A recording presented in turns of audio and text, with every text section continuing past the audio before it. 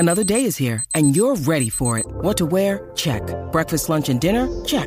Planning for what's next and how to save for it? That's where Bank of America can help.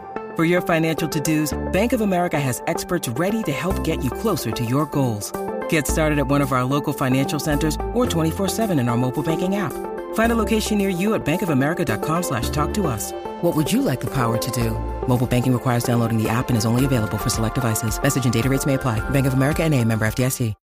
When you need mealtime inspiration, it's worth shopping Kroger, where you'll find over 30,000 mouth-watering choices that excite your inner foodie. And no matter what tasty choice you make, you'll enjoy our everyday low prices, plus extra ways to save, like digital coupons worth over $600 each week. You can also save up to $1 off per gallon at the pump with fuel points. More savings and more inspiring flavors make shopping Kroger worth it every time. Kroger, fresh for everyone. Fuel restrictions apply.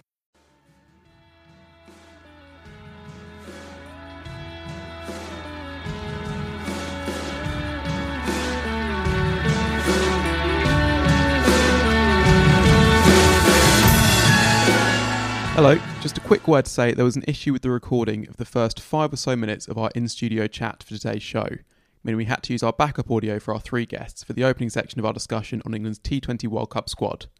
It's still very much listenable and worth listening to, and the quality does improve drastically thereafter, so stick with it. Hope you enjoy the show. Hello and welcome to the Wisdom Cricket Weekly podcast. We're recording in the Richie Benno commentary box today, which makes a nice, if slightly warm change and explains the change in background for those of you watching on YouTube.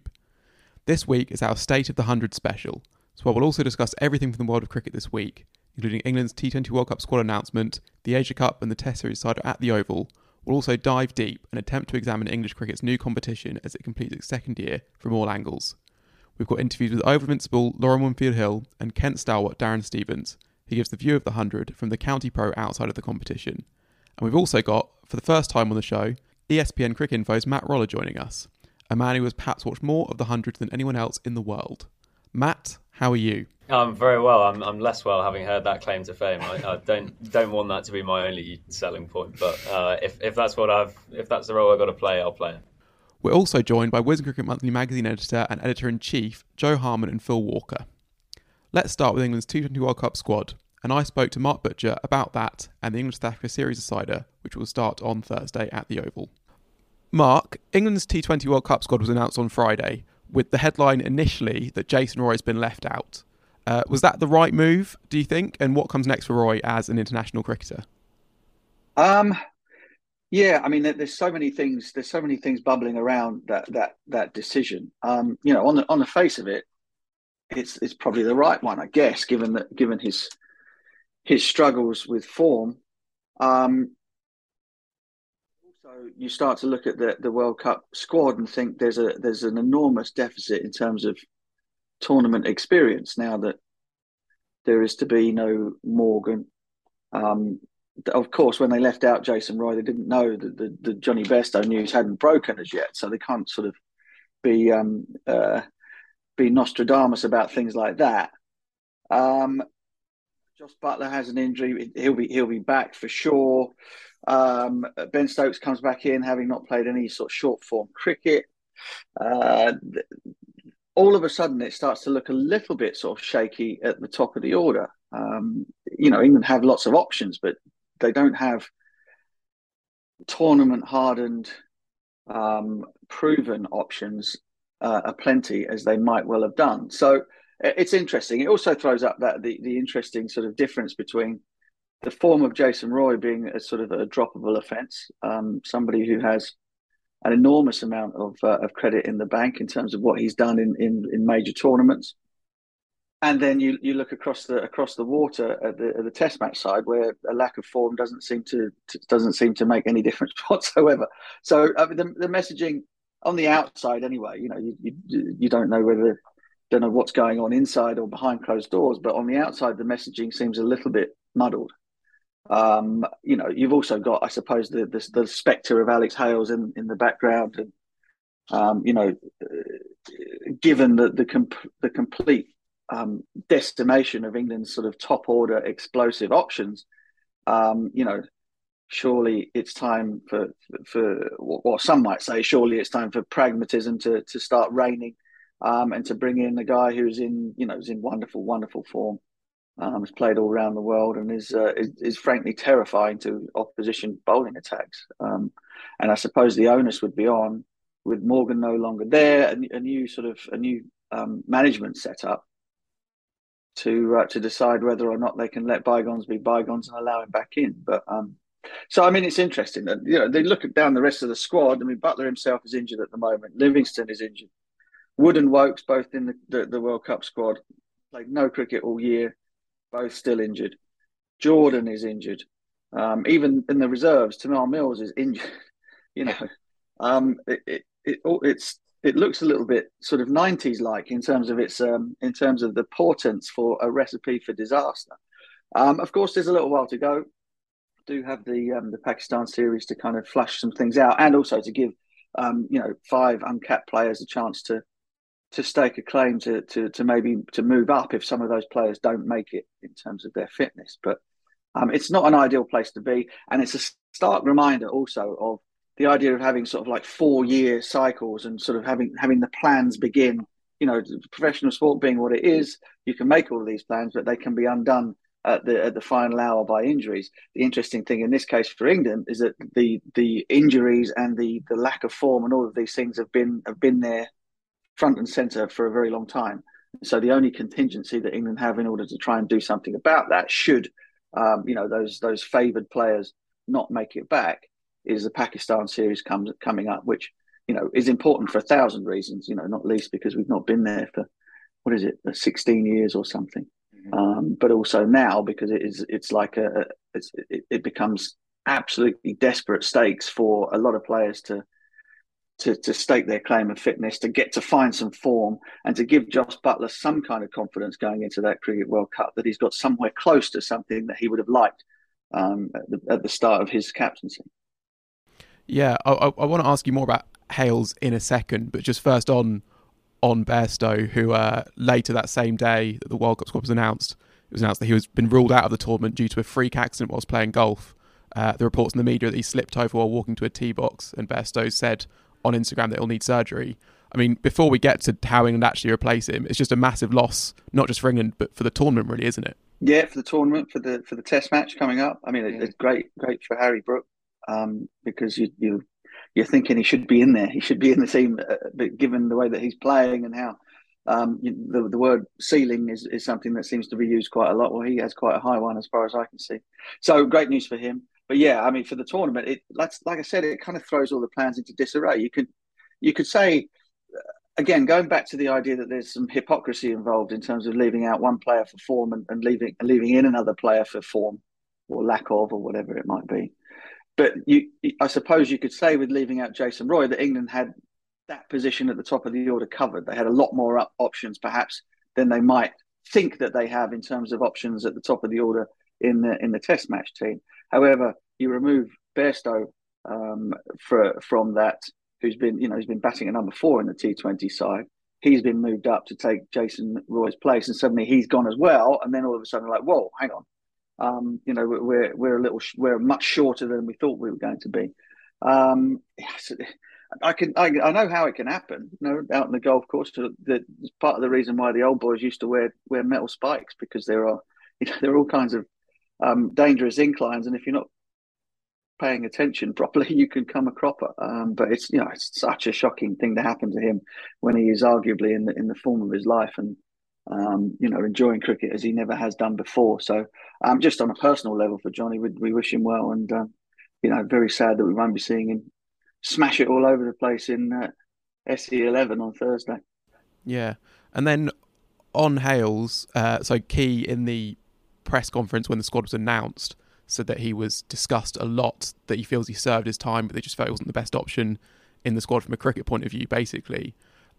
From your point of view, do you think he is, if you take away everything else, just purely from a cricket point of view, is he the next best T20 opener in the country, do you think? Yeah, for sure. Yeah, absolutely. Phil Salter's come on leaps and bounds, and so when the door of opportunity closes for Bairstow, it opens for Salt, and I'm sure he'll do a terrific job, because I think he's wonderfully talented.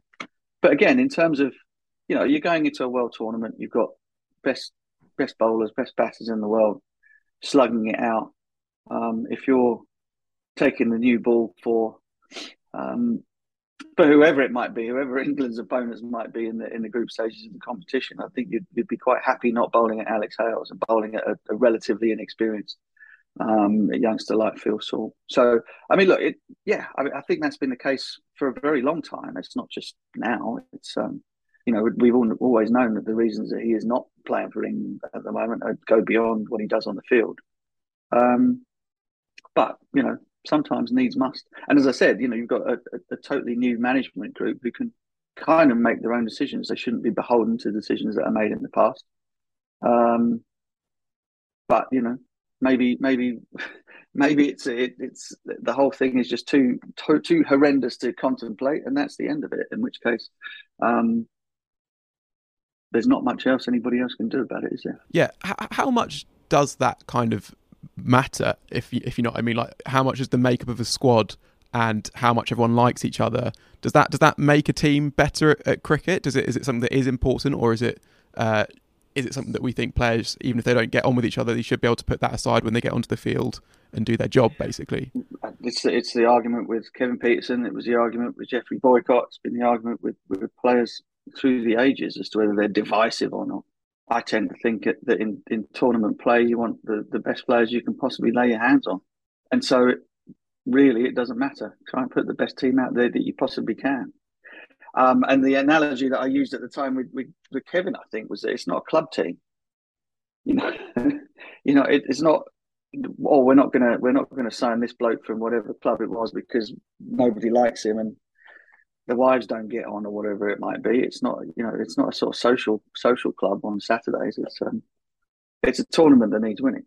Look, I have every respect for them sticking to their guns and saying, no, he's not our guy. What was done was unforgivable, and that's the end of it. I think to swerve away from that and say that enough on cricketing reasons or he's not the right fit on cricketing reasons is being a little bit disingenuous. Fair enough. You mentioned Brooke, who is likely to come into the middle order in the Test match. What should we sort of expect from him as a player, do you think? Well, I think he kind of fits the mould entirely in terms of what England or how England want to play and how they want to go about imposing themselves on Test matches. He's just wonderfully talented. I saw him for the first time in New Zealand down in Queenstown when he was captain of the England under-19s. I think he was relieved of the captaincy for their last game in the tournament for a breach of curfew. So he's a man after my own heart. But I just think he's a fabulous player. I really do. And he's wonderfully confident. And number 5 is kind of the perfect fit for him as well. So I suppose that the one worry that you have is that sort of like the purple patch that he was in seems like it was quite a long time ago now, although he did make a brilliant 100 against South Africa representing the Lions before the series started. So it seems as though the break from red ball cricket hasn't done him any harm. But the form doesn't stick around forever, and that you just hope that he's still got that same swagger and the same confidence going into the Test match, and that England don't find themselves 30 for 3. Although it worked for KP, didn't it, back in 2005, being in early and imposing yourself early. But I think he's sort of technically there are very few holes to pick in him from what I've seen. He's a pretty orthodox player. But obviously has all the bells and whistles of the modern batter as well. So very exciting. He's truly talented lad, and I wish him all the best. Yeah, and which way do you see that final Test heading? I mean, both games have been pretty one-sided so far. Do England have the momentum, or is that too simplistic given how long there's been between the two games? The fact that both of them have been decided pretty much by tea on the first day. No, well, if anything has been proven by the first 2 Test matches, that momentum is the biggest load of bunkum in the world. One side gets hammered by an innings, and then the next side gets hammered by an innings. The toss, I think, might be vital, not because of the surface, but the decision made on day one. I think both teams will be erring towards sticking the other side in. I mean, the weather around is not likely to be great. The oval pitch looks like it's. I was there. What day are we now? I was there Friday, and it looks, the whole ground looks in fabulous nick, and the pitch looks like it might have a bit of pace and bounce in it. And I just think that both teams are much stronger in bowling than they are batting, and so you want to try and get the leg up early in the Test match, and then control it from there. I think England showed, and England's approach with the bat showed, that given the opportunity to kind of eke out as many runs as you think you need to win the game in whatever fashion will win you that match, that they're quite happy to do that. And I was unbelievably pleased to see them do it, because it was mature, it was sensible, it was Test match batting. And if you end up knocking a side over for 150 and find yourself in a position where you can put 200 on that sort of lead first innings, and it doesn't matter how long it takes, there's so much time left in the game to then go about winning it. And the other side is you've got to give your bowlers a chance to recover, and that's another thing that I think England sides in the recent past under Joe Root were awful at doing. You know, they might find themselves in a great position having bowled a team out cheaply, but then went out and kind of squandered that, and their bowlers were back out in the middle again, and it's no wonder they're all injured, is it?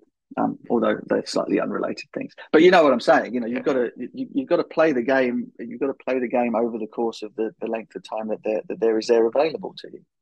And having your gun bowling attack back out on the park, having managed to rack up the sum total of 40 overs with the bat, is not doing anybody any favours. Certainly not Jimmy Anderson's mood, anyway.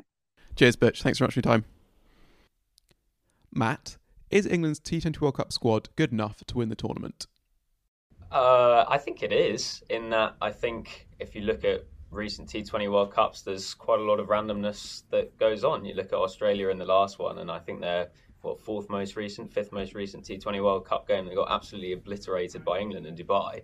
And leading into that tournament, they got hammered by Bangladesh and West Indies in some bilateral series. So I think in terms of the fact that weird stuff happens during T20 World Cups, and if you win 4 games in a row, that can be enough.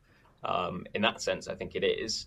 I also think that they will go into the group, which has Australia and New Zealand in it as second favourites at best. And I think that the game against New Zealand already is sort of looking like one that will probably determine who goes through to the semis.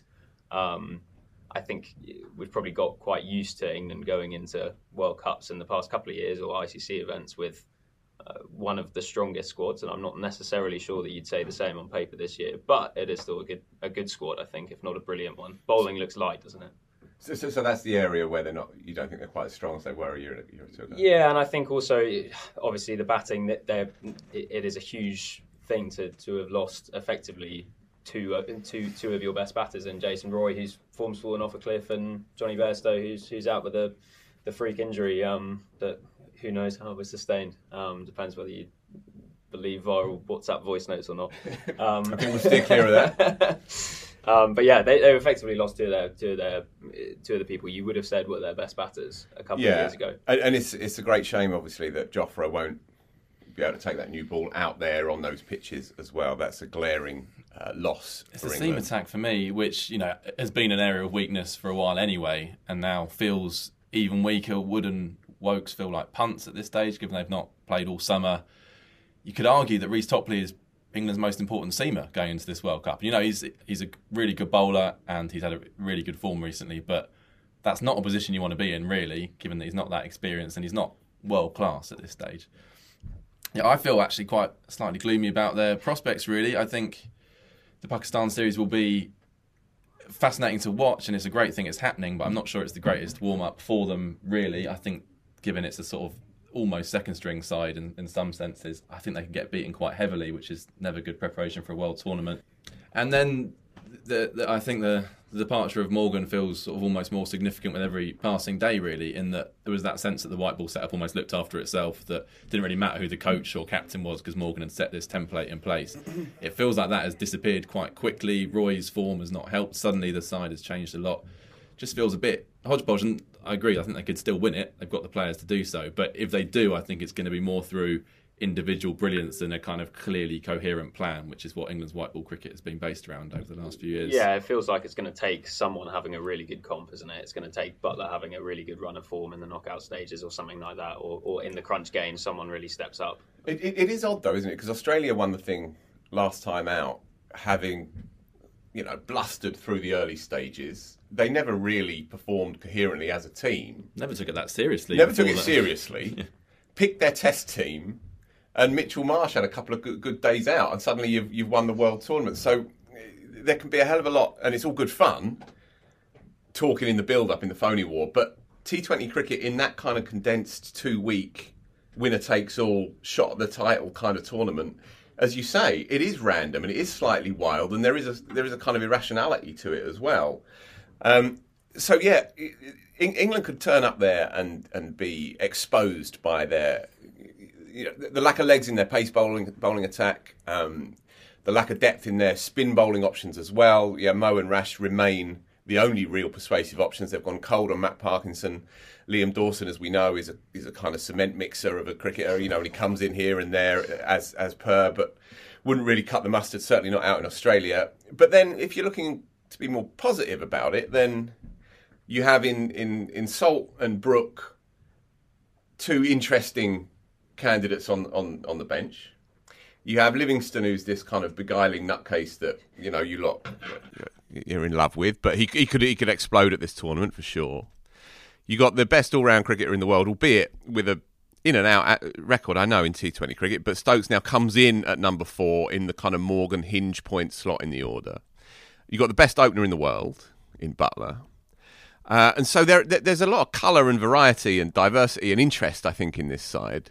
Albeit, there's no guarantees that it coalesces in the way that you would have been pretty sure that it would have done under Morgan. Yeah, the Bairstow Butler opening partnership, which was what we had for about 6 hours. You can go into a World Tournament feeling pretty comfortable that one or both are going to come off in most matches. And I like Salt a lot, and I think he should get the chance to open now. I'd put Will Jackson in the squad. I would go for Salt in the side, but Jackson in the squad. Yeah, I was a bit surprised that Salt got the nod over Jacks, actually. What do you think, Matthew? I think Salt, having had the 100 that he had, where he was really dominant at the top of the order, and having obviously played with Butler and he's seen him firsthand, I wasn't too surprised. And I think he sort of feels like he's the guy that's been groomed almost for it. He's served his time in the middle order as well, hasn't he? On the middle order as well, just one thing that I picked out was that Ben Stokes is penciled in at number 4. I mean, he might well be a player to move off as well, or Milan could be, but Stokes has never batted at number 4 for England in T20s. He's not really played any T20 cricket in the last... he hasn't played any T20 cricket in the last year. His last game was in the 100 before his break from cricket in 2021. And he last played for England in the format in the March before that, and his overall record in the format isn't great as well. Phil, am I wrong to be thinking this is a bit of a punt England are taking with Stokes? Or should we just trust that he's Ben Stokes and it's a tournament, so he'll turn up?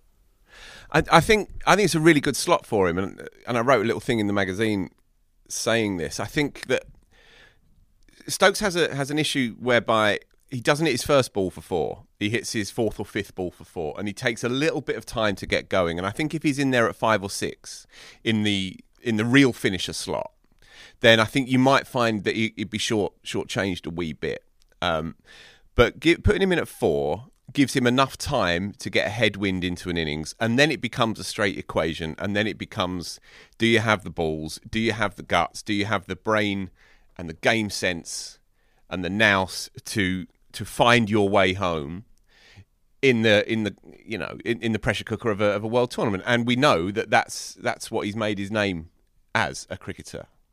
So I don't have an issue with it. I like it. I think if I was going to pick him in any position in the side, then I would put him at 4. To me, that makes sense. But why not? What about not taking him to Pakistan?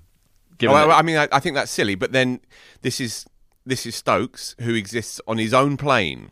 Stokes has his own ecosystem around him, and if Stokes says, I don't want to do it, or I need to rest, or I have something else going on, who can say, then all of English cricket bows down. But look, yeah, ideally, you'd have him out there learning the specific components of that particular role, for sure. And any time England take the field without Ben Stokes in that side is a lesser event and a lesser side. That said, as I say, he kind of adopts his own position in the whole landscape of English cricket, and for whatever reason he won't be there. It is unfortunate though, and I imagine that Buttler will be quietly a little bit peeved that he doesn't have his best collection of players going into this World Tournament. Obviously the first one that he's going to be leading out. So that Pakistan squad includes 5 uncapped players: Will Jacks, Jordan Cox, Ollie Stone, Tom Helm and Luke Wood. We'll discuss that tour in more detail a bit close to the time. But Joe, it's striking now that England have available, at least in theory, 5 bowlers capable of getting beyond 90 miles per hour, right? In the Woods, Stone, Gleeson and Mills. That's something, I don't know if they would have ever had that before. It feels at least worth pointing out. Yeah, and I suppose that has kind of crept up on us, and they wouldn't necessarily have been the names that you'd have picked out a couple of years ago if you had said who are going to be the 90-mile-an-hour England bowlers. They're all pretty raw that you said there. I mean, it's one thing being 90 miles an hour, but in T20, if you don't get it right, that can be a real drawback. On Australian pitches, which will be flat, you'd expect, they could end up being fodder. And this is why I'm not wholly convinced that they have the class there. I think a lot rests on Rashid and Mo. Can I ask Joe, if they are fit, Wood and Wokes, do you feel more confident? Do you think that they're even the right people to have in that position? Wood, yeah, I think Wood's definitely got a role to play if he's fit. Wokes, I'm not convinced. He bowled well at the start of that last T20 World Cup and then took some tap right at the end, and he'd done quite well at the IPL, I think, in the lead up, and then lost his place because. But having not played for England for 6-7 years, something ridiculous. Yeah, in T20. I would fear that he'd go the distance in Australia. Really, I mean, obviously, I think he's a fantastic cricketer, but T20 is by a distance his least good format. A word on Jordan. From what I've seen this summer, I've seen quite a few games. Bowl really well for Surrey. Yeah, he's bowling the same pace as he ever has. I think he's bowling quicker. Honestly, I think he's touching 91, 92 in a way he never has before. Yeah. I think he's obviously a natural cricketer, and he's in great shape, and he looks fit. And he's now an elder statesman as well, so he brings that kind of nous to the show as well. I think it could be quite an interesting sort of swan song for Jordan, whose reputation among T20 analysts and experts and nerdsters has kind of gone a little bit up and down, hasn't it, over the last 2 or 3 years? But he looks right in the mix at the moment. Yeah, he's a very interesting one, isn't he? Because after the last T20 World Cup, you could have seen that semi-final being his last game for England, because he's not in the ODI setup, and obviously, you know, his role is bowling at the death, and he got hammered by, was it Neesham and Mitchell? And that could have been it, but instead he's actually come back and now looks pretty integral, especially when you think of the loss of Roy and Bairstow. He is one of the senior players. It's him and Moeen are basically the sort of 2 vice captains, I suppose, to Buttler. I was going to say, I think Buttler will lean heavily on him. Morgan's always talked about how important Jordan is to have in his side, even aside from all the different assets he brings as a player. And yeah, I think Buttler's going to need some help. On to the final England-South Africa test. Discussed a fair bit with Mark, Harry Brook, like he's coming to the side with Bairstow injured. But Phil, let's discuss South Africa. They were not very good at Old Trafford. What changes do you think they should make for the Oval? Is that it for Harmer, do you think? And for Markram? Van der Dussen is out injured. They've added Wyn Mulder to the squad. How do they replace him? There's a few questions over the side, isn't there? Yeah, massively so. I was surprised by their selection. I couldn't believe that they didn't play Jansen after he'd bowled well and batted excellently at Lords. And I mean, I'd underestimated how good he was as a batter for sure before the Test series, but seeing him play at Lords, couldn't believe that they didn't pick him for Old Trafford. I could understand that they wanted to try and get Harmer in, who I felt sorry for. And as you know, I know him a little bit, and he's been absolutely desperate. It was a kind of career moment for him to play a Test match in England, and obviously they stunk the place out, bundled out by halfway through the afternoon, and then he had nothing to work with, really.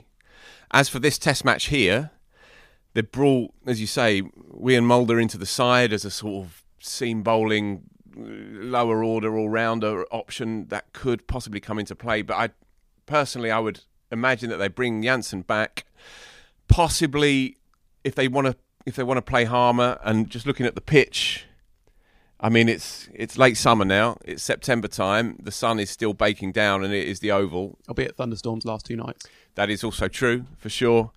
If they want to keep Harmer in, then possibly Ngidi makes way, who looked a bit leggy, I thought, at Old Trafford. The one for me as well is the keeper, who I had a few concerns about before the start of the series, having watched him over the winter, and he did okay, and he made a Test 100, grounded one out, but He doesn't really convince for me, certainly with the bat. And Ryan Rickleton is their second keeper, and he did really well for Northants in the build-up to this summer. He's got himself used to English cricket a little bit more. And I think in due course, I think they look away from Verrean to another keeper. But then it would be a big call to drop your keeper in the build-up to this final game. However you spin it, and we had this conversation a month ago, however you spin it, it's not quite right for them. The balance isn't quite there. Aidan Markram, who I fancied and talked up, again, always looks good for half an hour and then gets himself out in silly ways. He may well step aside. But it's difficult, and I think they will be kicking themselves at the way that it went at Old Trafford, the selections that they made. I think for sure Janssen has to come back into the setup, and then it's whether they gamble with Harmer or stick with Ngidi, I think. Matt, I always find it hard previewing tests because you are just shooting in the dark, but how do you see it panning out? Yeah, it's tough, isn't it? I mean, both of those games have been decided within, it felt like a couple of sessions as well, because South Africa tied themselves and not so much at Old Trafford by picking the two spinners and letting that dictate everything. It was quite reminiscent of England at the Gabba, where you turn up expecting something, you don't get that, but you just stick with the plan anyway, and it goes horribly wrong. I don't know. I hope for the sake of the cricketing summer or whatever that we get a decent decider. I mean, the Oval Test that obviously wasn't originally meant to be the decider last year, and the England-India series was a really good one. And they served up a really good pitch, which relied on that brilliant spell by Bumrah to sort of turn the game and decide the game. So I hope we get something like similar to that, where it's slightly higher scoring game. Both sides make runs, and it's not over within a couple of sessions, because much as the Old Trafford Test had good bits, so for example the collapse on the third day, it was pretty much over by the time that had happened. Just on the pitch very briefly, obviously we work out of this ground. We've seen a lot of cricket this year. The pitch is a real triumph for the Oval Ground staff, and it's not been that case for much of the last 5-10 years, but the pitch has got pace and bounce. Looking at it now, albeit 2 days out, there's a tiny bit of green on there, but I think it will play as it has played for most of the year, i.e. a top-class cricket pitch, and it will reward good cricketers. We've had good games, really. Sorry, we've had some stinkers away from home, but the home games have really all been good games, I think. And there's been quite a lot of nice sort of scoring games as well, where you sort of trade 300 type scores, exactly, and someone wins by 3 wickets at the end, and everyone's in the game. And I just hope whoever wins the toss and probably bowls, that being the way of things these days, whoever's inserted, whoever bats first, I hope they just get through to the middle of the afternoon, only 1 or 2 down, and then I think we can settle in for a really good game of cricket. But as you're saying, it can be done almost by lunch at the moment, because top orders are fragile, teams are dominated by their pace attacks. I hope that Elgar's plan, by the way, at Old Trafford was a relatively sound one. Win the toss, take the plunge, hold your nose and bat, and hope that you get a wee bit lucky up to lunch, and then the sun comes out and then you can settle in. So the plan was okay. It just backfired on him because they were 5 down by lunch. Whoever bats first, get to lunch 1 down, then we can settle in and it could be a humdinger. On to the Asia Cup, which has been great so far, if hard to follow if you've been in the UK. Sri Lanka have completed big last over chases against Bangladesh and Afghanistan.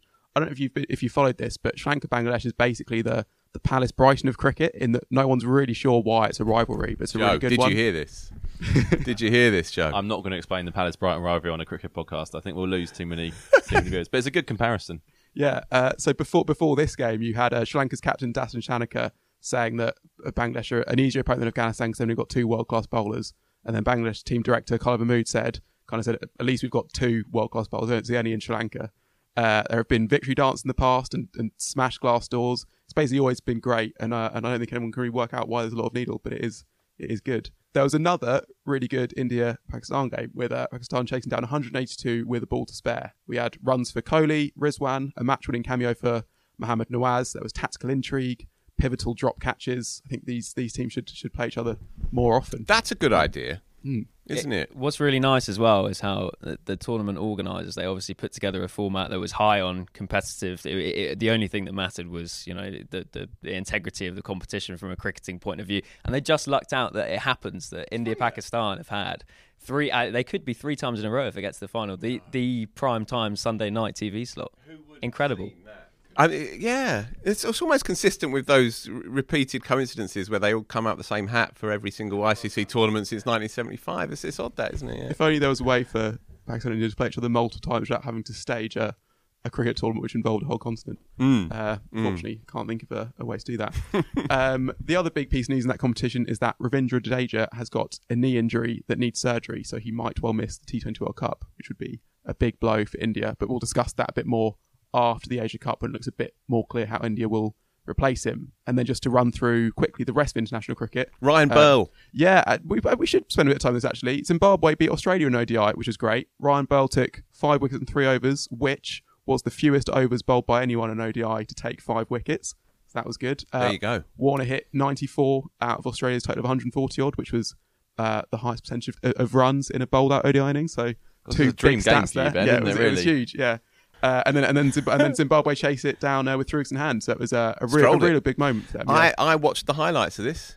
I got BT with my brother-in-law. Gone halves on it. It's quite expensive, isn't it? Not specifically to watch the highlights of this. No, I had no idea it was on, Joe. Okay. But just going through, riding a wave last night, saw it, put them on. 45-minute highlights. They were good. Ryan Burl, my new favourite cricketer. Never heard of him 48 hours ago. So 15 months ago, Ryan Burl posted on Twitter, basically begging for a sponsor for him and his teammates because they had to glue their shoes together at the end of each series. And then I think a sponsor came. I think it was Puma who came through, and now he's taken 5 wickets in 3 overs in a landmark win for Zimbabwe. So that's good. And they, as we've discussed a few times recently in the podcast, they've had a few good results. They pushed India close. They beat Bangladesh in an ODI series. So things looking up a bit there. Apologies in your roundup of it. Did you mention Aaron Finch? No, I didn't. Who is under pressure, averaging less than 15 Matthew Roller this year. Is he a spent force? Oh, it's tough, isn't it? It reminds you of the two England players in Roy and Morgan, doesn't it? Because he's largely playing T20 cricket, similar to both of them, and therefore it's quite hard to get his form back. And then also he's batting in a team where they bat down. They have sort of Cam Green at number 8, and so he's got to go quite hard. But then the harder he goes, the more likely he is to get out, and it just looks a bit of a problem. I think I was just scrolling Twitter before we recorded, and he had his pad blown off by Bolt today against New Zealand. So another failure there. But he's in the World Cup squad, and he's going to captain them in that tournament. So I think he's got at least another couple of months, and they'll win it. I was going to come on to this at the end of the show, but it feels like a good moment to. We had a question from Anik asking, how much cricket do you guys watch? Do you sit there on a February morning watching the Pakistan 4-day domestic competition and the West Indies 1-day cup, or is it strictly just the big international games and county cricket, Phil? Well, I was going to say, Anik, who are you asking? Because it will vary from person to person. I think you'd say that's fair, Ben. I think it's probably fair. Yeah, I read that tweet as well, and the first thing I thought was when I think Yaz said to Taha, or it might have been you actually, a month or so ago, you've been watching quite a lot of Ireland's women's team of late, and then you went on and he had to give chapter and verse on that, and I think that's a bit of a glimpse. But then, there are different scenarios for different people around this table, right? And with the best will in the world, I mean, you know the 100's been happening, Joe, right? You are aware of it. I've actually been watching quite a lot of the 100, Phil, okay, and that will become clear as we talk in depth. Sorry, of course, no, yeah, maybe not as much as Matt. But a bit of it. Okay. Yeah, different levels for different folks, I would say. Yeah, but if something's on, if there's a game on while I'm working, I'll make sure to have it on. And if there's a player that I want to watch, I think I'll try and seek out. You're still the bloke in the office who scampers across the floor to show us some little mini controversy from some game in Karnataka or somewhere like that. Yeah, I can't talk on this, but I did see Ben in the press box at, I think, the Leeds Test earlier this year, sort of dual wielding. I think it was Ranji Trophy final highlights and an Ireland bilateral game. Yeah, that's Ben. That'd be the boy. There might be. Probably fair to say there's a correlation between how long you've worked in cricket and how much cricket you're watching. I think there's probably something in that. Inverse relationships. Tim David has been called up for Australia's T20 World Cup squad. He's yet to play a game for them, so it's sort of a Jofra Archer type selection scenario. Matt, tell us about him and how excited we should be. He's a big boy, isn't he? He's 6'5", I think. Pretty solid guy. Hits straight down the ground, and yeah, it's.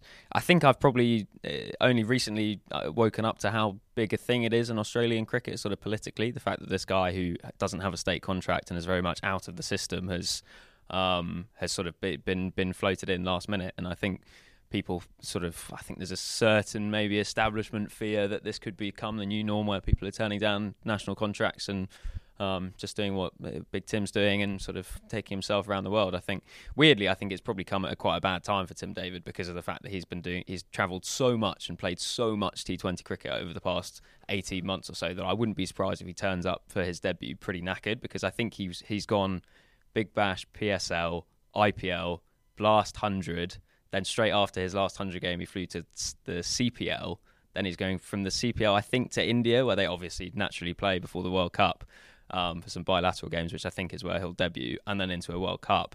And the 100 was the first time he's actually had a quiet series. I was going to say, my sense was that his form was tailing off. So, and maybe this is sort of psycho babble, and he's actually fine, and he's going to come roaring back. But I wouldn't be surprised if at the end of that run he's actually quite physically and mentally knackered about the fact he's played so much cricket, even if he's only facing 20 balls an innings.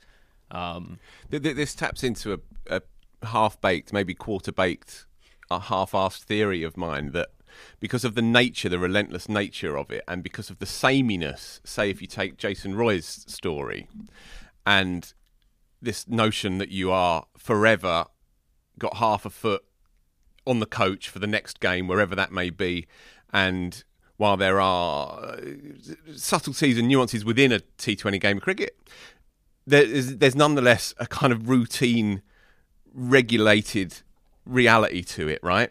You kick off at 6 o'clock every evening, every 2 or 3 nights. You hope to face 25, 30 balls and maybe get to 50, and that's your life. That's the extent of your professional life. That must eat away at your motivation and your psyche and your freshness, right? It must do, because there's no variety, or there's little variety in there. And then so if you fall away, if you go through a bad trot, how do you find the light and shade to get out of it? How do you emerge from that slump when everything reminds you so awfully perfectly of what happened yesterday, and the same thing and the same thing and the same thing? Tim David probably doesn't apply to him at all, but that idea that you are forever on the move, and yet you're moving from something which looks remarkably similar to what you had before, and if so much of getting out of form is visualizing a better way of living, a better fate for yourself, if so much of it is that, and it is because it's all up there, then surely it becomes difficult, right? It must become very challenging for a player when you are on that remorseless, relentless carousel day after day after day after day, and eventually you must just think, sod this for a game of soldiers, And you watch Roy, you see his body language this year. I mean, your heart goes out to him. You'd have to have a heart of stone not to feel for the lad, because he's a very likeable and selfless cricketer. But how do you arrest your way out of that when you are repeating the same horrors day after day after day, like a carbon copy? Well, it's kind of like a form of bubble life, even outside of the times when people have to be in bubbles. Yeah, it's a good comparison. But interestingly, Roy did take that break at the start of the year to freshen himself up. So he did step away from it, but it just hasn't worked for him since he's come back. I don't know. Don't know whether the reasons that he stepped away from it are still bothering him now and affecting his form. But he definitely looks like a cricketer who's just had too much. Yeah, if you just sort of use the analogy, or not the analogy, the comparison of, and this is not kind of I like red ball cricket at all. It's not. But if you take, say, an opener who tends to feature more in 4-day cricket, 5-day cricket, there's more scope to find a different way through those rough periods of form. You can take a different guard. You can decide not to play a shot until lunch. You can conversely decide to play a few shots before lunch. You can take things in a different way because there's more scope and more variety in there. But if you're Jason Roy, or if you're Tim David, who comes in with an average of 30 balls per innings to go, and you've got to open your shoulders from ball 2, then there's not much scope for variety in there, and so you can end up becoming very funneled, I think, and very, very, very, very stuck in that remorselessly repeatable one track, and that must be very challenging, I think, for these players. Tim David, the player of the tournament, then? Is that what we're going for? And Aaron Finch, 400 runs, job done. I like this, the theory that you have to be in as much chaos as possible, or just the right amount of chaos going into the T20 World Cup if you really want to be a contender. That's the only way. Very, very final bit of news before we get into the 100. We just should mention that Colin de Grantham has retired from international cricket. He's got a higher difference in his batting and bowling averages than Ben Stokes in Test cricket, which is impressive. There might be a bit of BBL, NOC stuff involved. He appeared in the draft list for the Big Bash League, and New Zealand cricket was surprised, I think, and then he retired quite soon after that. But he's had a great career, if perhaps not as long as it otherwise might have been, having come into it quite late. So I saw Kane Williamson was talking around this issue a few days ago regarding Trent Boult, but also with CDG as well. And he's saying, for now, my only focus is New Zealand cricket, but he acknowledges, and he doesn't say much, Kane Williamson, but he said, things are changing very, very quickly. And I thought that was, a key line, but it's a line that we're all acutely aware of, uncomfortably aware of. Right then, on to the 100. We are going to try and, if not answer, at least discuss 4 questions about the tournament. We're going to try and discuss, is it good? Is it bad? Is it good? Is it working? What is the effect it's having on everything else? And what comes next, I think. Time for me to go and get a coffee, I think. No, you're No. integral to this, Phil. Sure. So we'll start with trying to answer, is it good? A player and a team who are definitely good. Lauren Winfield-Hill, 4th in the run charts in the competition, and Oval Invincibles, who defended their title at Lords. I spoke to Lauren about her campaign, how she's turned her form around after being dropped by England, and her thoughts on the 100 in general. Hi Lauren, delighted to have you on the show. First things first, congratulations. You must have had a pretty good night on Saturday. What did you and the team get up to after winning the final? Yeah, we had a great night. To be honest, we were at Lord's for ages afterwards. They looked after us really nicely, had drinks in the long room and just chatting to all the the other players from the other teams. And then I'm not used to being in the winner's circle, but it's quite nice when you win because you get a bit of an after party arranged for you. So we headed there afterwards and celebrated and sort of caught up with everybody, which was good. And then Dusty head the following day. Nice one. The team spirit in the camp seemed from the outside really good. You had this sort of unique situation where you had sort of 4 world-class overseas players, meaning one had to sit out at any time. How was that handled in the dressing room?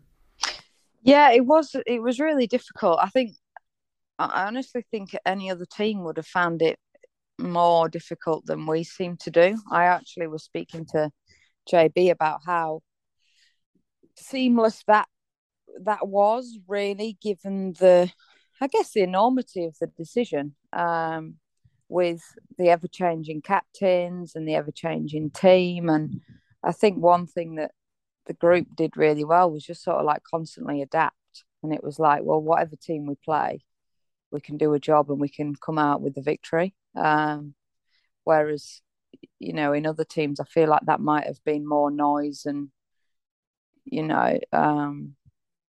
just throwing you off task a bit, really. I mean, it was tough for Danae, especially the first time she sort of sat out.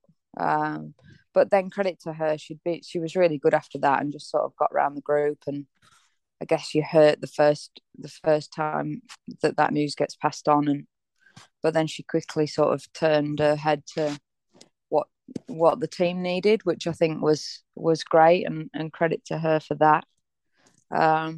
But I think on the overseas front, it was one of those things where I feel like a lot of people signed that 4th wild card as a bit of an injury cover, which I guess in the Oval's case, that was the situation initially, but equally it sort of turned out to be a scenario whereby you could just do matchups and what you needed more of and stuff like that. So I think we actually ended up using it to our advantage, and it might be something that's used a bit more like that moving forward, where it's like, okay, well, if we need to play an extra all-rounder that can bowl, then we go with this. If we just need a batter, then we go with this person, rather than it be as definitive as just an injury cover. Yeah, that makes sense, yeah. You had a brilliant campaign from a personal point of view. You got, 74 not out in the opener in a big chase. I think you were fourth in the run charts overall, averaging 50. What would you put your form down to? I feel like that's the most common question I've had at the minute, actually. I honestly don't think I've played this way all summer. I think it's just one of those things where it hasn't been in the headlines and for England, so it seems like something significantly changed. But actually, it's just been a real continuation of sort of how I've been going, like when I've played for England A or domestically. Yeah, I think I've just really enjoyed my cricket. I've just sort of simplified it, probably not listened to too much external noise and too many different sort of voices, or I haven't set massive goals. I haven't chased statistics in terms of even in play, like in a power play or anything like that. I've just tried to keep it really simple and just get as many as you can as quick as you can, and sometimes that's quicker than others, and sometimes that comes off and sometimes it doesn't, but just sort of having that same process each game. So I don't think it's something that's necessarily a switch that's flicked just for the 100. I do feel like I have played like that a lot this summer.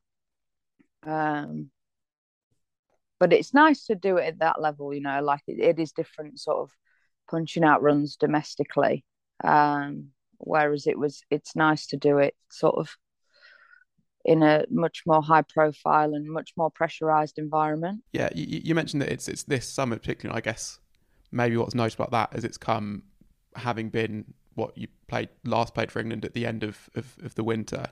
I guess did you feel you had a point to prove, and also how has the communication been with sort of the England setup about what you need to do to win a recall and that sort of thing? No, I don't necessarily. I've honestly really detached from this whole like point to prove scenario, because it's just not served me all that well, to be honest. I think I just try too hard when I'm in those scenarios, and I like when I came back from the World Cup, I had a massive meltdown. Just bubble life and cricket life and everything was just all a bit too much, to be honest. I just couldn't quite cope with normal life when I came home. And since then, I just tried to balance myself within cricket a lot better. I've sort of changed the way I train and operate in terms of like, I've always got to do more, or I need to hit millions of balls or whatever, and turn my focus more on distracting myself from cricket and spend time with my friends and family and go and do things that I enjoy outside of the game, rather than just constantly being consumed by cricket. And I need, I need to do more. I need to do more. I need to hit more balls. So outside of games, I've probably actually trained less than I ever have, but trained much more smartly, and more freely. But yeah, like in terms of like the communication with England, I guess until the 100, I probably didn't have a huge amount of I guess evidence that I'm in good nick. I think sometimes the domestic sort of structure, when the England players aren't playing in particular, isn't always a measure as to where you are in the pecking order internationally, amongst the England team. But I think obviously with the 100, it gives you a bit better scope of where you're at. And obviously missing out on I was disappointed to miss out on T20 selection. I'm certainly not going to hide from the fact that I was, or deny the fact that I was disappointed. I haven't actually had conversations as yet, but I have asked to have those conversations moving forward to get a little bit of clarity on just, I know I've been out of favour with since the World Cup, but is the door shut or is the door jarred for now but could open again and all that sort of stuff, really. I guess it's a tricky situation as well because there'll be a new head coach soon, I suppose. So there's a lot of stuff in a bit of limbo, I guess. I just wanted to ask quickly about one thing you said there. What's your main sort of switch off activity? What do you do when you're getting away from cricket? What's the one thing that's like, I'm going to do this and not think about it, if that makes sense? I've just made a real effort to use my days off with time with, just come home to family, walk my dog, go play golf, get a coffee. I've just sort of like ripped up the script of what I used to do and do things a bit differently. Even just little things like on a game day, I'd be like, oh, I've just got to chill and rest and whatever. Can't do much on a game day. But actually then it's like my mind's just consumed by the game before I get to the ground. So even just changing like pre-match and actually be busy, and you don't need to sit and think about the game before it occurs. Just go for coffee, go meet people, go meet your friends or your family that are coming to watch or whatever. Yeah, I think cricket just got really heavy for me and it just feels really light and really enjoyable again. And that's probably why I've played closer to my potential this last little while than I have done previous to that. I've got a few questions just about the 100 sort of more generally. One of them kind of related to what you've sort of touched on already, which is just how much is it a lot easier, do you feel, for any player to sort of make a case for international selection now because of the platform the 100 gives you? As you say, in the past with domestic cricket, you can get all the runs, but there's been questions about the quality. I think the 100's certainly as good as, you've got half the team are internationals, aren't they? Or they're pretty close to playing international cricket. I think if you look at like most of the batting orders, people don't generally get past 5. And you've sort of got 4 or 5 gun bowlers that do a bulk of the work. So I think the standard's certainly up there. I think, like you say, just the fact that you're playing in front of 15, 20,000 live on Sky, I guess creates more pressure than what domestic cricket would do. I think it's no different to county cricket in the men's game. It's one of those things where it's like when all the England players are fit and available, the standard is very good. But obviously you have games throughout the year where people have been rested or, there's overlap and things like that. So I certainly think the 100 for women's cricket especially has bridged that gap massively. And how have you found the almost sort of celebrity aspect of it? The way that, when a game finishes, there will be hundreds of kids there sort of wanting an autograph and a photo and that sort of thing, which I guess you might have got for England a few times, but to get that regularity and for that sort of thing, that is that a new thing that you feel like? Yeah, I certainly feel like the engagement is a lot. I think that's the thing that I've really loved this year is like, obviously we weren't in bubbles and stuff, so you can engage with the crowds, you can engage with even like people that are in your hotels and stuff that are coming to watch the games. Sign stuff for kids and all that sort of stuff is so important. And I think it's something that's part of the game that I always really enjoy because it's like, well, I was that little kid at one point, and that's what inspired me was the cricket. Like I remember watching at Headingley when I was a youngster, and I loved Alex Stewart because he gave me the time of day and signed up my shirt and my little miniature bat and whatever. And I think, that's what's been really enjoyable this summer about the 100 is that it feels more I don't know, it just feels more real, doesn't it? And more authentic and more together with the people who are coming to watch. And like, it's certainly better for a player. And it's got to be better for the people who are coming to watch as well, to be able to interact with the players a bit more. Yeah, there's been some suggestion from those who sort of aren't fans of the 100, particularly often those who don't like its effect on the men's game, that the same success in the women's game could have been achieved by just sort of investing in the Kia Super League, I guess. Is that something you have an opinion on?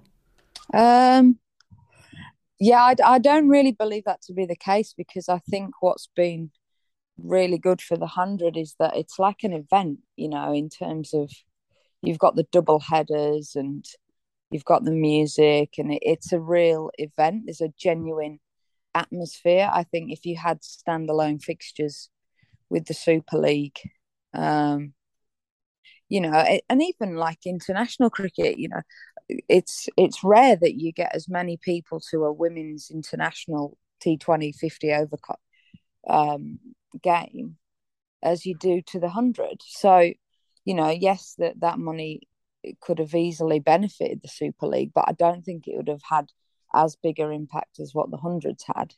I don't know. I even, like, my mum's comes to watch me to support me, but she's not a cricket nuffy.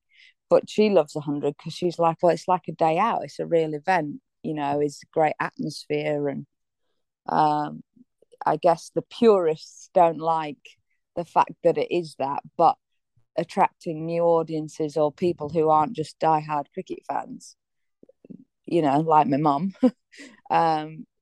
much rather go to a 100 game and have like a day out and a double header and all that sort of, all the, I guess, production that comes with it. Yeah, and finally, how does the quality compare in terms of the actual cricket, not just to the KSL as we've discussed, but to sort of other competitions around the world, do you think? Yeah, I think the standard's really good. I think a lot of what people have, say, for example, some of the Aussies that have come over and played, they've found that that solely because the crowds are better, that it feels more pressurized. I don't think the standard's far behind at all in terms of, or even whether it's even behind at all in terms of like Big Bash comparisons. The crowds are certainly bigger, that's for sure. And I think the other thing in the women's game, there's so many tight games, where naturally that's just pressure, isn't it? And pressure creates a standard, because that's the standard is risen by the amount of pressure that's been applied by the games, and that was certainly a lot of close games. You got bowlers trying to defend very few runs at the back end, or you've got teams that have, we've had some big chases as well. So I think that the standard's been really good. I think it's definitely gone up from last year with the boost of more availability for the overseas. And I just think, the nature of the shortness of the game creates really close, high pressure games. Thanks very much for your time, Lauren. That's great. So Trent Rocket won the men's title. Over Invincibles defended their title in the women's competition. Rockets won that final match without anyone getting to 20. What makes them good as a team? Is it all Andy Flower? Is it just Milan and Hales being brilliant at the top of the order? What is it that makes them good? Well, I think those are the two big things. I think Hales and Milan scored about half their runs off the bat over the course of the competition, and when you have two of the best openers in the country and they're both in form, that's obviously going to be very helpful, particularly when they sort of complement each other pretty nicely, as Hales and Milan seem to.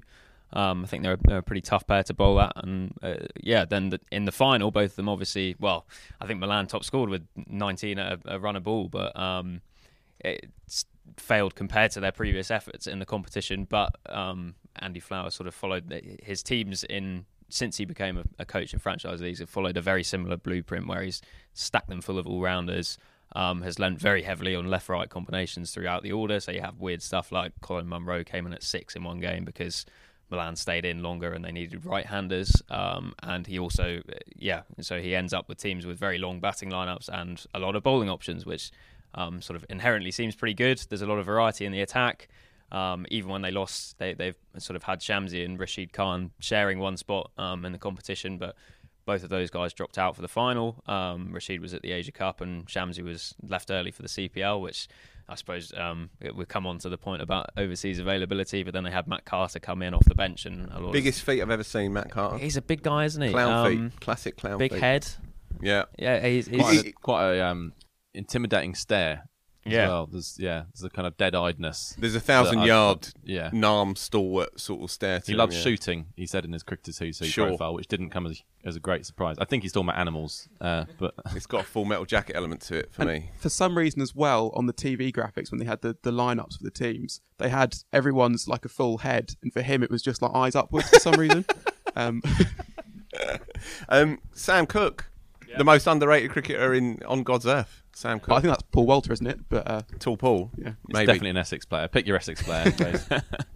But yeah, they were a really good side, and I think probably the right winners as well. There was a sort of weird clubby quality to Manchester Originals throughout the whole thing, where they lost all the good players. Then Paul Walter got the beers in and nominated himself as social secretary, and they kept on winning, which was sort of a nice story in a sense. But then, with the weirdness of the 100 is that there's very little coverage of the cricket itself, and there's a lot of people criticising the quality, and there's a lot of people looking at the bigger picture all the time, as we're about to do.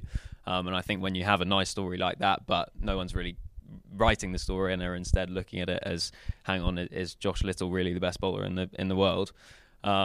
It probably made more sense, or it felt like a more fitting winner for Trent Rockets, who were clearly the best team, rather than the sort of feel-good story who came up on the outside. But no one was really telling it. Yeah. So this is the question I have about whether the 100 is good: is how much is it sport, really, and how much is it entertainment? I think we should talk about. I think Welsh Fire maybe sum this up, because obviously they've been very, very bad this year and last year, and partly, I mean, that is an issue from an entertainment point of view. If you have one team who are just going to lose all their games and not get very close, that is bad.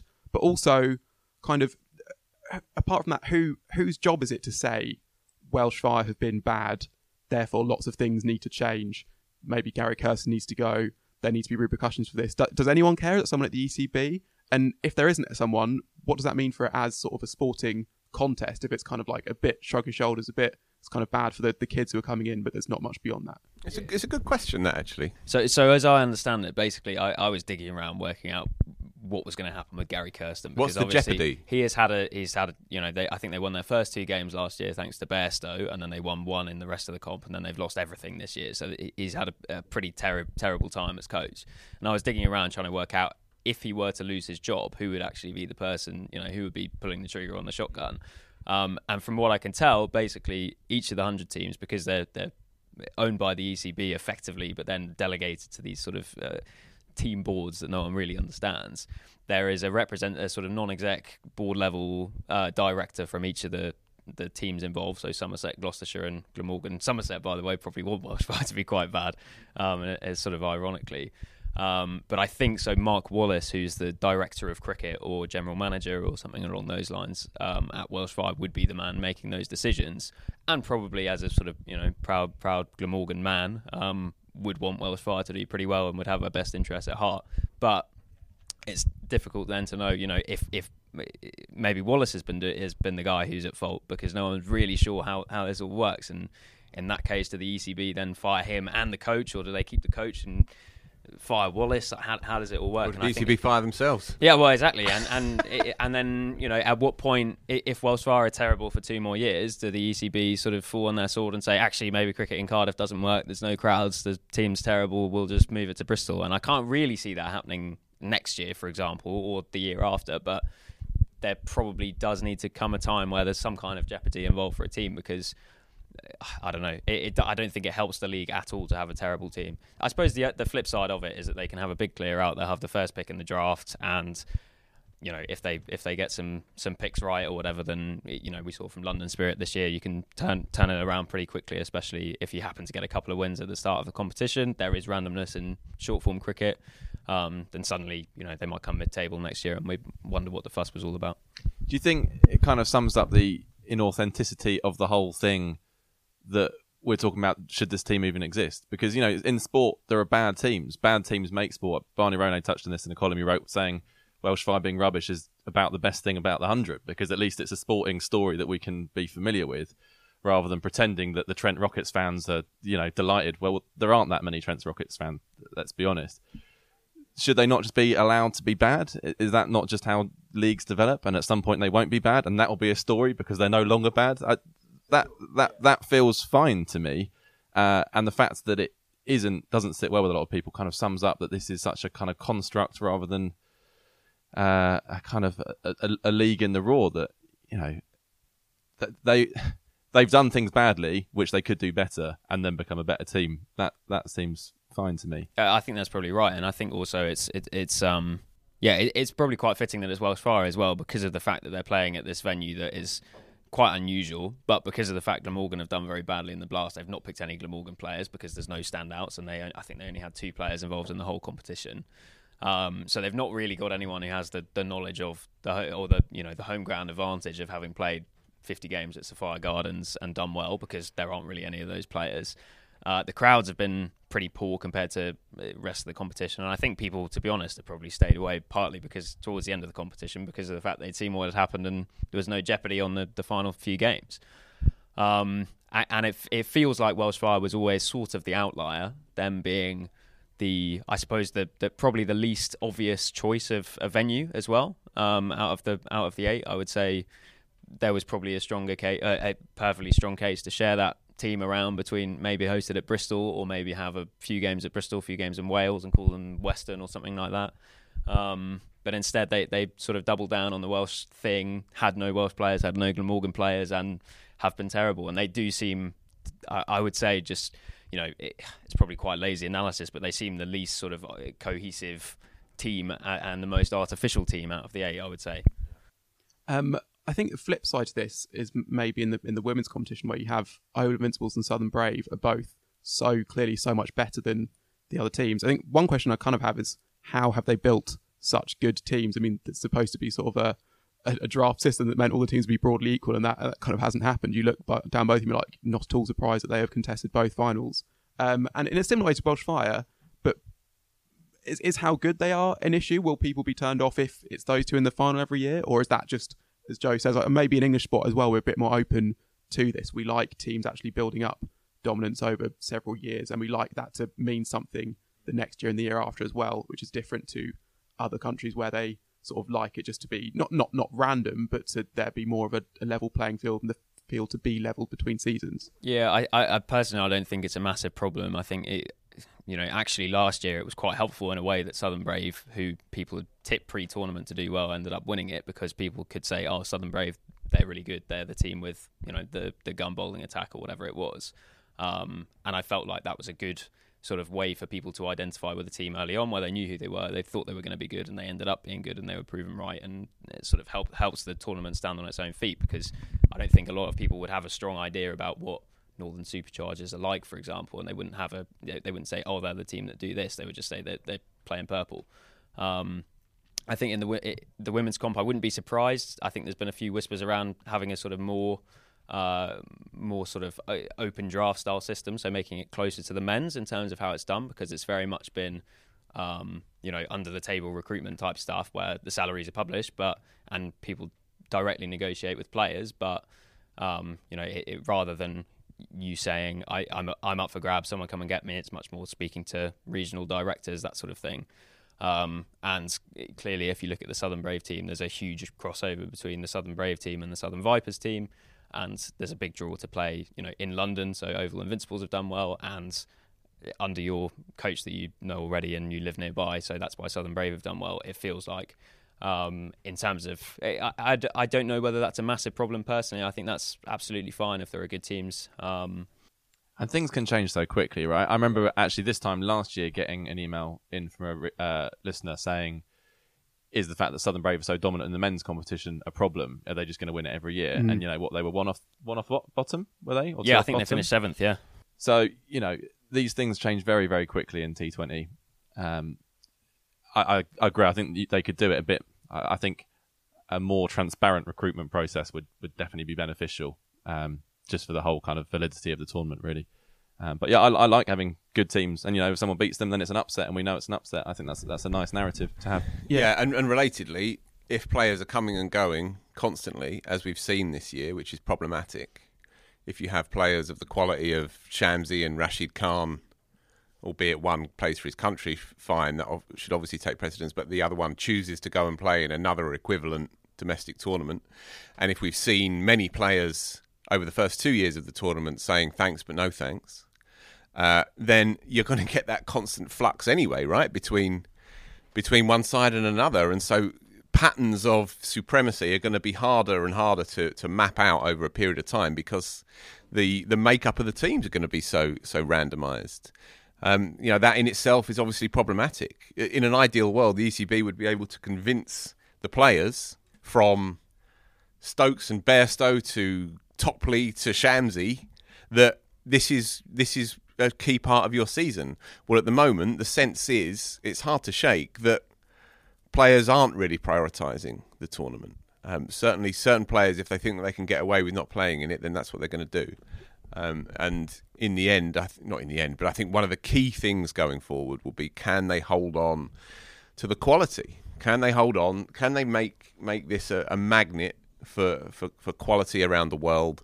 And the jury, I would say, has got to be out on that, right? Well, I thought that watching the men's final, looking at the sides beforehand, looking at the way the game played out, an exciting finale. I thought it just seemed like a decent blast game, really. I don't think that Trent Rocket side, without Rashid Khan or Shamsi, I think that would be a good game against Notts, really, a full-strength Notts side. I know they have crossovers, so that wouldn't really work. And that, for me, that's fine, but they promised so much more that I watched that final, even though it was exciting at the end. I think that was almost exciting through lack of quality rather than almost quality. Parodic, wasn't it, that you have Gleeson running into Gregory in the finale of this game on a stodgy pitch at Lords. These two kind of archetypes of county flag cricket, bearers really. for the Blast, right? Yeah, Aren't they? They've made their name in that. Yeah. I thought it felt quite sort of end of season CB40 final. The Yeah. vibe of that game, and at the end, it was very, pretty tough pitch, quite cold outside in September, all this stuff, and every boundary suddenly a huge release of pressure because of the fact that rates sort of climbing but not climbing very high. Yeah, within all of the understandable scepticism, and it's very, very hard to watch that game and keep your cynicism at the door. Even then, and this can apply when you're walking through a park on a Sunday afternoon and you see a game of cricket and you happen to catch, you don't know who's playing, but you see the scoreboard and you say, all right, they need 60 off 48 and they've got 6 wickets in that. I might sit down and watch this. And then suddenly you're into the game. I was really into that game, despite not giving a toss who won or lost, and also the sense, by the way, which is problematic in itself. I'm not sure how much the players really cared either. There was a sense of mild jeopardy, but nothing more than that. I don't think you bleed for your Trent Rockets in the way that you bleed for Notts or whichever club it is that you've been reared through and brought up on, and so on and so on. I saw this take after the final, and I disagree with it in terms of the body language of the players and what players have said throughout the competition. And obviously, they're not going to be, if you've got someone who's being paid 125k for 8 games, he's not going to lay into the tournament. I understand that, but I do think, in the same way that Lancashire were gutted after losing the Blast and it had to be dragged off the pitch or whatever. It kind of felt the same with Manchester Originals. Gleeson sort of sunk down to his haunches. Laurie Evans gave this big sort of rousing team talk in the huddle where he said, look, guys, this doesn't define us. We'll come back stronger next year. And obviously some of them might not be there next year because that's the nature of the tournament. But I didn't really feel that there was somehow a huge difference between that and any given Blast final, where I think the team that won were pretty happy and started celebrating, and the dugout all rushed on and they lifted the trophy, and I think the team that lost were pretty gutted about it. And maybe the scars won't last as long for Manchester Originals in the final compared to what they did in Lancashire in the Blast, but I do still think the players care. Yeah, okay. I don't dispute any of that. That comparison though, if you're playing for Lancashire, then you know that there's many, many thousands of people who are invested in that result. And Lancashire, despite being a great white ball side, have won one white ball tournament in the 21st century. So you have all of that history as well. And then, of course, you have the storied history going even further back. And then you know that you are representing a whole region of proud, great cricket. And then if you don't win that game, you don't get over the line. then surely that's a deeper, more scarring experience. It has to be. Yeah, and I think also there is maybe a problem for the competition in terms of the lack of scrutiny on bad performances. So I think, for example, Welsh Fire lost. There was not a lot of stuff other than the occasional sort of satirical piece like the one in the Guardian you mentioned, saying here's why Welsh Fire were so bad this year. There was just a lot of, oh right, Welsh Fire are terrible. Not a lot of, Tom Banton and Joe Clark were two of the biggest picks in the draft and didn't score a run between them. Yeah. And just to round up that point, I was still gripped by the game. Yeah. Ridiculous as it is, I was still gripped by the game, and intrigued by how this slightly shambolic attempt at a top-class game of cricket was going to play out. I've got two last things on the final and then on the quality overall. And so one on the final, we've all mentioned the pitch, and it wasn't a great pitch. And Lords actually has produced a few sort of dud pitches in a few different ways over the last few years. So that's something to keep an eye on. But Joe, you watched the final with your friends. I wondered what they made of it, having not been that into cricket beforehand and that sort of thing. Yeah, so I was watching. I was around my mates for barbecue and needed to watch this for because I wanted to and for professional reasons. And so I basically made two mates who don't watch cricket at all to watch the final. One comes to a few T20s here just to get pissed in the office, really, and another pays no attention whatsoever. So I was quite interested what their take would be on it. And one said they're both related to the kind of commentary, actually. And I'll be watching on the BBC, it's important to add. So one said there was constant talk about the Trent Rockets fans being kind of in dreamland and all this kind of stuff. And he was just like, well, how can they be? They didn't exist a year and a half ago. What is this thing? And I think that was a concern that people had, and it was interesting. That was the first thing he picked up on. The other one is the one who watches a tiny bit of cricket with me every now and again, found the BBC coverage patronising and dumbed down to points. So he was saying, I want to hear about seam and spin and stuff, which he doesn't really understand, but he knows it's an interesting thing about the game, which kind of helps to reveal the game. And it really struck me, the BBC particularly, and I think they've kind of pigeonholed themselves in a quite uncomfortable way here, where they're just relentlessly asking each other who's winning. And that's such a boring question in cricket. And anyone who follows cricket knows that's not a very simple question to answer anyway. And just watch it unfold. So I find that grating, but I thought it was interesting that someone who doesn't even follow cricket thought that it was being spoon-fed in a way that actually wasn't particularly appealing. And you're losing some of the mysteries which actually bring people into the game rather than put them off. I thought Tamal Mills was an interesting example. He's a really good commentator. He's much better on Sky. There was one point where he started talking about something a bit technical and then pulled himself back because I think they've been given instructions not to go that way. And I think that's a mistake. And yeah, I think they should give their audience a bit more credit, really. If they want people to actually know cricket for what it is and stay with the game, then you've got to show them what it is. Yeah, I echo that. And also, let's be real about it. This is the final of a tournament, and famously people are rather polarising on it, but it's Saturday night BBC Sport, and so a lot of the people who are going to be watching that are going to be people who know the game relatively well anyway, right? And we're kidding ourselves if we think there's just these hordes of newbies around the block. The vast majority of people who will be watching that game, whatever the numbers are, they will be people who have at least some handle on a game of cricket, because otherwise you'd be doing something else with your Saturday night. I think you're absolutely right with that, Joe. One or two things that struck me about their coverage, the BBC's coverage as well.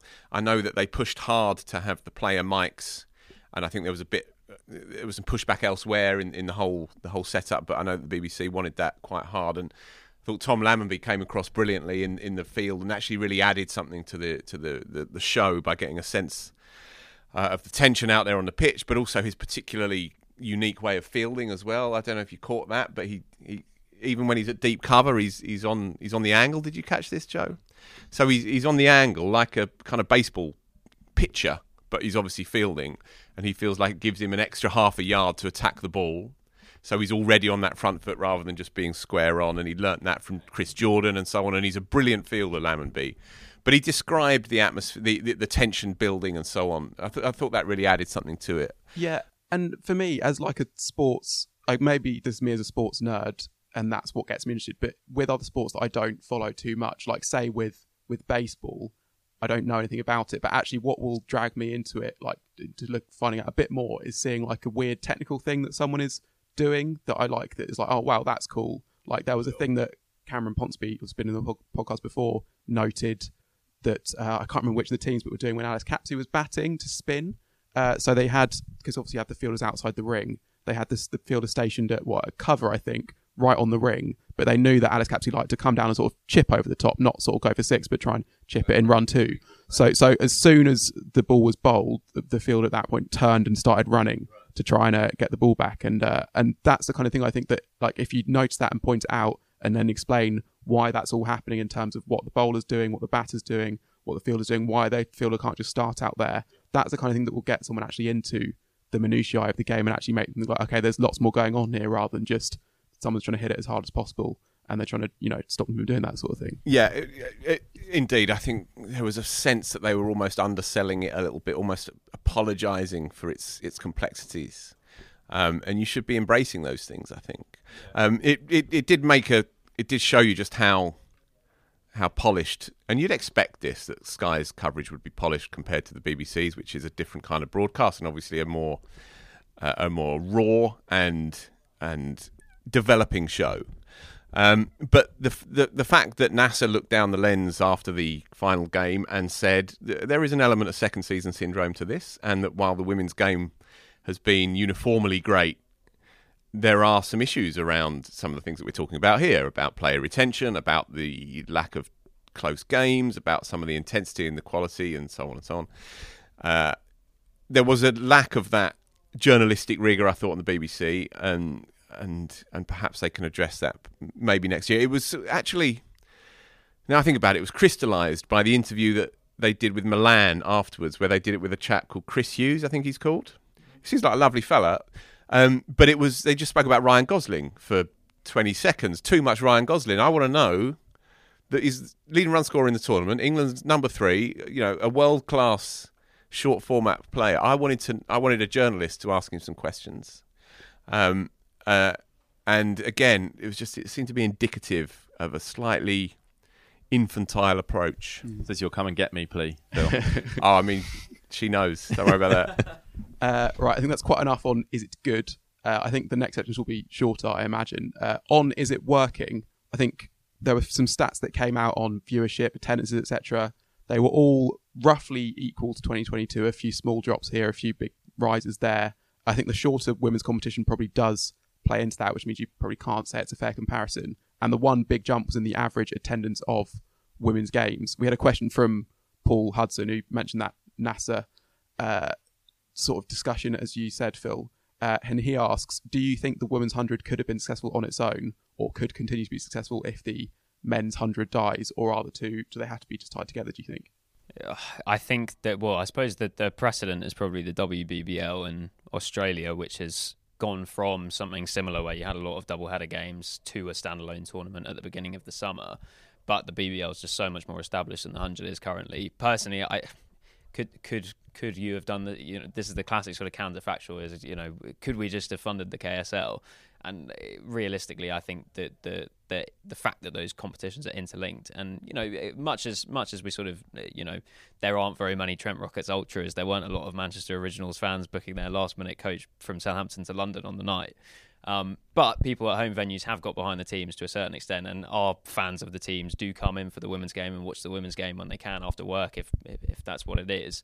I think the alignment is a crucial thing, and the stat that stood out for me during the final was I actually thought the women's final was by no means the best game of the competition. The pitch didn't help, and I think your point about Lords is right. I wouldn't have the 100 finals day at Lords. There's a reason the Blast finals day has never been there, and I think Saturday showed why. But there were 20,000 at that game, and I think the whole KSL in 2019 had 27,000 there. And obviously there's a huge difference in the amount of marketing and publicity. But, a 34-game tournament had that, and one single game in this one had the other. And it's, I think they're chalk and cheese. And, I think it maybe you'll get to a point where the competition split off, and then maybe you can have the conversation about, well, do we actually need the men's competition? But I think the two at the moment need each other. We saw at the start of the season, the men's comp was, I thought, a lesser thing because of the fact that, if there's not really much of a buzz or an atmosphere until 60 balls into the men's game, then you're actually relying on it being a close finish for there to be any kind of atmosphere in the run chase, because I went to the opening night at the Aegeus Bowl, which sort of famously slow to fill up because there's a bottleneck and it's hard to get to and all that sort of thing. And, it was 20 for 3 after the power play and the game was completely dead. And there was a bit of a buzz in the run chase when Vince was scoring some runs, because there always is. But that was about it, really. It was, there was not a lot agony of that atmosphere. first game, watching that on TV. It was tough. Yeah, it was a tough watch. But then day 2 you came here. Yeah. Preponderance of internationals and a really good game of cricket in the London Derby. I think if you'd had the women's game before the first game, then at least you would have had people at least, vaguely excited by the fact the team was taking wickets in the first innings, which you just didn't on the first night. Yeah. So I think they need each other at this point in their evolution. Joe, do we yet know what it looks like for the 100 to be a success? Does this, extended TV deal, I think, does that mean it already is? Or is it only going to be in 20 years when you have someone opening the batting for England in Ashes Test who says they were a child of the 2021 summer, whatever it is? What does it mean for the 100 to work, basically? Well, given the targets are around participation, future-proofing the game, securing its financial future, I don't see how we can possibly know other than get little glimpses for quite a long period of time, really. I think what we'll see before whether we know that the 100 is a success, I think we'll see the impact on county cricket and the rest of cricket. And for a lot of people, that will mean that it's a failure immediately. Whether it achieves its goals or not, if the rest of county cricket suffers, for a lot of cricket fans, that means it's failed. The ECB might well see it differently. As ever with 100, it depends on your perspective. But yeah, in short, I don't think we'll know for quite a long time if it's achieved its aims. Okay. Well, should we move on to county cricket then?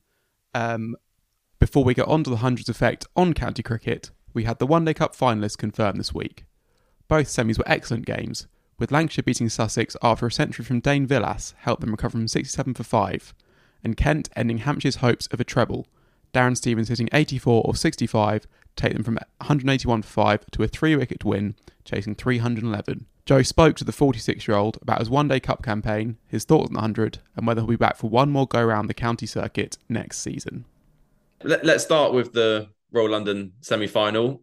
84 not out from 65 balls to see Kent home against Hampshire. There was plenty of work to do when you came in there. Did you always feel like you had that chase under control?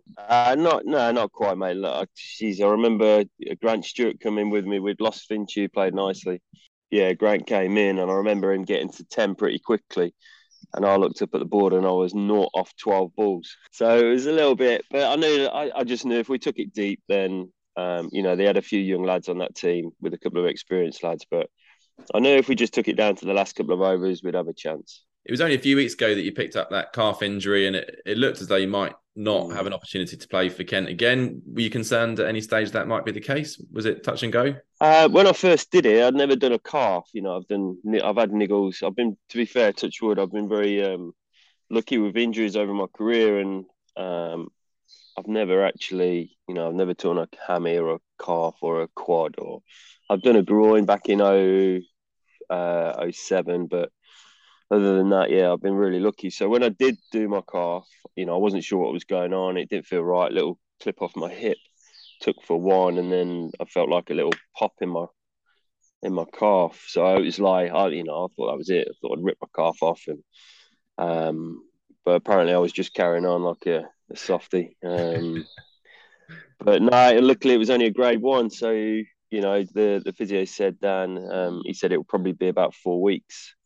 And I thought, well, okay, we'll see how the first few days go. And I was on crutches for the second day. I did it on the Thursday, and on the Saturday I had my 4-year-old's birthday party at home. So we had about 50 people around, and there was I was meant to be doing the Barbie. I was meant to be running games. Literally, I was sitting on the sofa with my feet up, so I wasn't allowed to do anything. But then on the Monday, I was off the crutches, and I was walking around, and it just felt like a tight calf. And then I went to see Dan again, and he was pretty surprised. And then I think within a couple more days, we were loading it up in the gym, and a few more days after that, we were running. So, maybe these old bones and muscles repair a bit quicker than we were expecting. Yeah, because you bowled 10 overs in that Hampshire game as well. You feeling all right after that? No. Well, my next game back was the Leicester game for the quarters. No. I played the Lancs game at home last game. and I bowled 5 overs there, and it was okay. I was more concerned running between the wickets, but I got through that okay, and then went to Leicester a couple of days later, and the physio and the coaches were a bit concerned because it was like pretty soon anyway, coming back from the injury, but playing 2 games like of that intensity back to back sort of thing. But then ended up bowling 10 straight. But no, it was all good. That was all good, and then obviously getting through to the semi, and then obviously the way we did it, and yeah, it was an emotional day, and it was an emotional few days after that actually. Bit of a come down, and luckily I was sitting on the beach in the Isle of Wight for 4 days. But Nice. yeah, we went over. We got a ferry over that night. So we booked the week, not thinking that we'd, the way we'd been going in the tournament, not thinking we'd be getting through to the knockout stages. So we booked a week away in the Isle of Wight with a couple of friends and their kids and stuff. So, but yeah, we missed 2 days of that, obviously, because of the semi. And then we got a ferry over from Portsmouth on the Tuesday night at 10 o'clock. So it was actually really nice, pretty relaxed, quite a few friends and family around. My agent was down, Jason, and yeah, it was pretty chilled. And then we got away for a couple of days. It was nice. You're now averaging 109 with the bat in the Royal London Cup this summer. You've obviously played crucial knocks in the last 3 games. Kent announced a month ago that they wouldn't be giving you a new deal. Any chance of another U-turn, another 1-year deal, or is that done now? No, in my eyes, I feel like I'm playing as well as I have done. I feel like the ball's coming out nice. I've not picked up wickets, but basically my job's been going for no run. My job's to go for no runs in the white ball stuff. So I've been doing that nicely. And then obviously, getting us over the line in crucial games and situations, and that I'm doing that still. So in my eyes, I want to keep playing. My body feels good. I was a little bit concerned, obviously, with this calf injury, and I thought, all my friends that I've spoke to and old players and stuff, they're like, oh, they never go away. They always come back, and you play a game and then you pop it again, and I don't know. I've not even touched wood. I've not felt it once since in any of the games that I've come back in. So fingers crossed we've parked that and that's gone. And I just keep performing and doing well. Fortunately, the final looks like it's going to be my last game for Kent. I put my name in the hat for the 4-day stuff starting today, but I didn't even get in the squad. Right. Have you started speaking to other counties yet? Yeah. We've I had actually the day my announcement came out, I had a couple of calls from players, friends actually, obviously, condolences and all that sort of stuff, and what are you thinking of doing? And I was like, I really want to keep playing, and they're like, right, look, we'd love to have you, but look, let's just see how things go. Well, I wanted to ask you about the Royal London Cup in sort of more general terms. This is obviously the second season. It's essentially been the undercard to the hundreds. Being part of it, does it feel like there's a buzz around the tournament, or does it feel like it's taking place in the background? 100%, mate. Yeah, I think it's been, a good tournament. I think there's been a lot of buzz. I played in it last year, and it wasn't so, but obviously the limelight of the 100 sort of took place, and I feel that the 100 sort of lost its buzz this year, and I don't know. I don't know if because there was a lot of close games and a lot of runs scored, and in the Royal London, that it sort of took a higher step. I don't know. It was really good to play, and a lot of buzz. Crowds were good actually, especially in the quarter and the semi. They were great. But I feel like all year it's been really good. The boys been up for it as well. And I think the standard's been really good. It's good to see some young lads coming through, but also there's a lot of senior lads still playing. Yeah, it got described as a development competition by the ECB, which maybe wasn't the smartest way of going about it, and obviously upset some county supporters. But it does seem to be doing that to an extent, and that young players are getting a chance to impress, and it's being set up for first team opportunities. I wondered, are there any players that maybe you weren't that familiar with at the start of the competition who've jumped out and impressed you that you've played? I quite like, we've signed this lad Joey Everson from Notts. Yeah. There's something there. Obviously, they've obviously seen something in him, but I've not seen enough of his bowling. I think he's a little bit quirky with his bowling, so I think he'll learn and he'll pick up wickets along the way. And but his batting, I think he looks pretty natural. He reminds me a bit of a who's the opening bat? Watson. Shane Watson for Australia. A bit lungy on the front foot, but a really good puller and a cutter. It's well strong down the ground. So, we'd not signed him as an opening bat, and then there was a couple of niggles, and we needed an opening bat, and we chucked it in, and it went off and got 100 against Glamorgan in that one day. So maybe they've found something there with him. Yeah. I think he's a nice player. And then more generally looking at county cricket as a whole, it's obviously a delicate time at the moment. That high performance review is underway. Lots of sort of traditional supporter base aren't happy with the 100 dominating the middle of the summer like it has done. As someone who probably knows county cricket better than anyone at the moment, what are your thoughts on like the overall health of county cricket? Do you have concerns around the way? I've spoken about this a little bit over the last few years, obviously lockdown and all that sort of stuff, and you do a lot of podcasts. And for me, it's about what the ECB in England want to prioritise. So, for years we were a poor white ball side, and we were a really good test side, but they were prioritising test cricket. And then over the last however many years, winning the World Cup, the build up to that, we prioritised white ball cricket. So test cricket sort of had a bit of a stumbling block. So it's whichever way they want to go, and I know Kesey very well, and he's all for making our test side as strong as possible. So I'm guessing we'll see a bit of a change where there'll be more test cricket in the penultimate part of the year. So, for instance, this year, there was this test series against South Africa. How many 4-day games were there for the lads to play in before the test series? Yeah, they've jumped straight from white ball cricket to 2020 cricket straight into test cricket, which is, you can't do that. If you're going to be successful, you just can't. A successful test team or county team, you just can't do it. You got to play county cricket in the middle of the summer.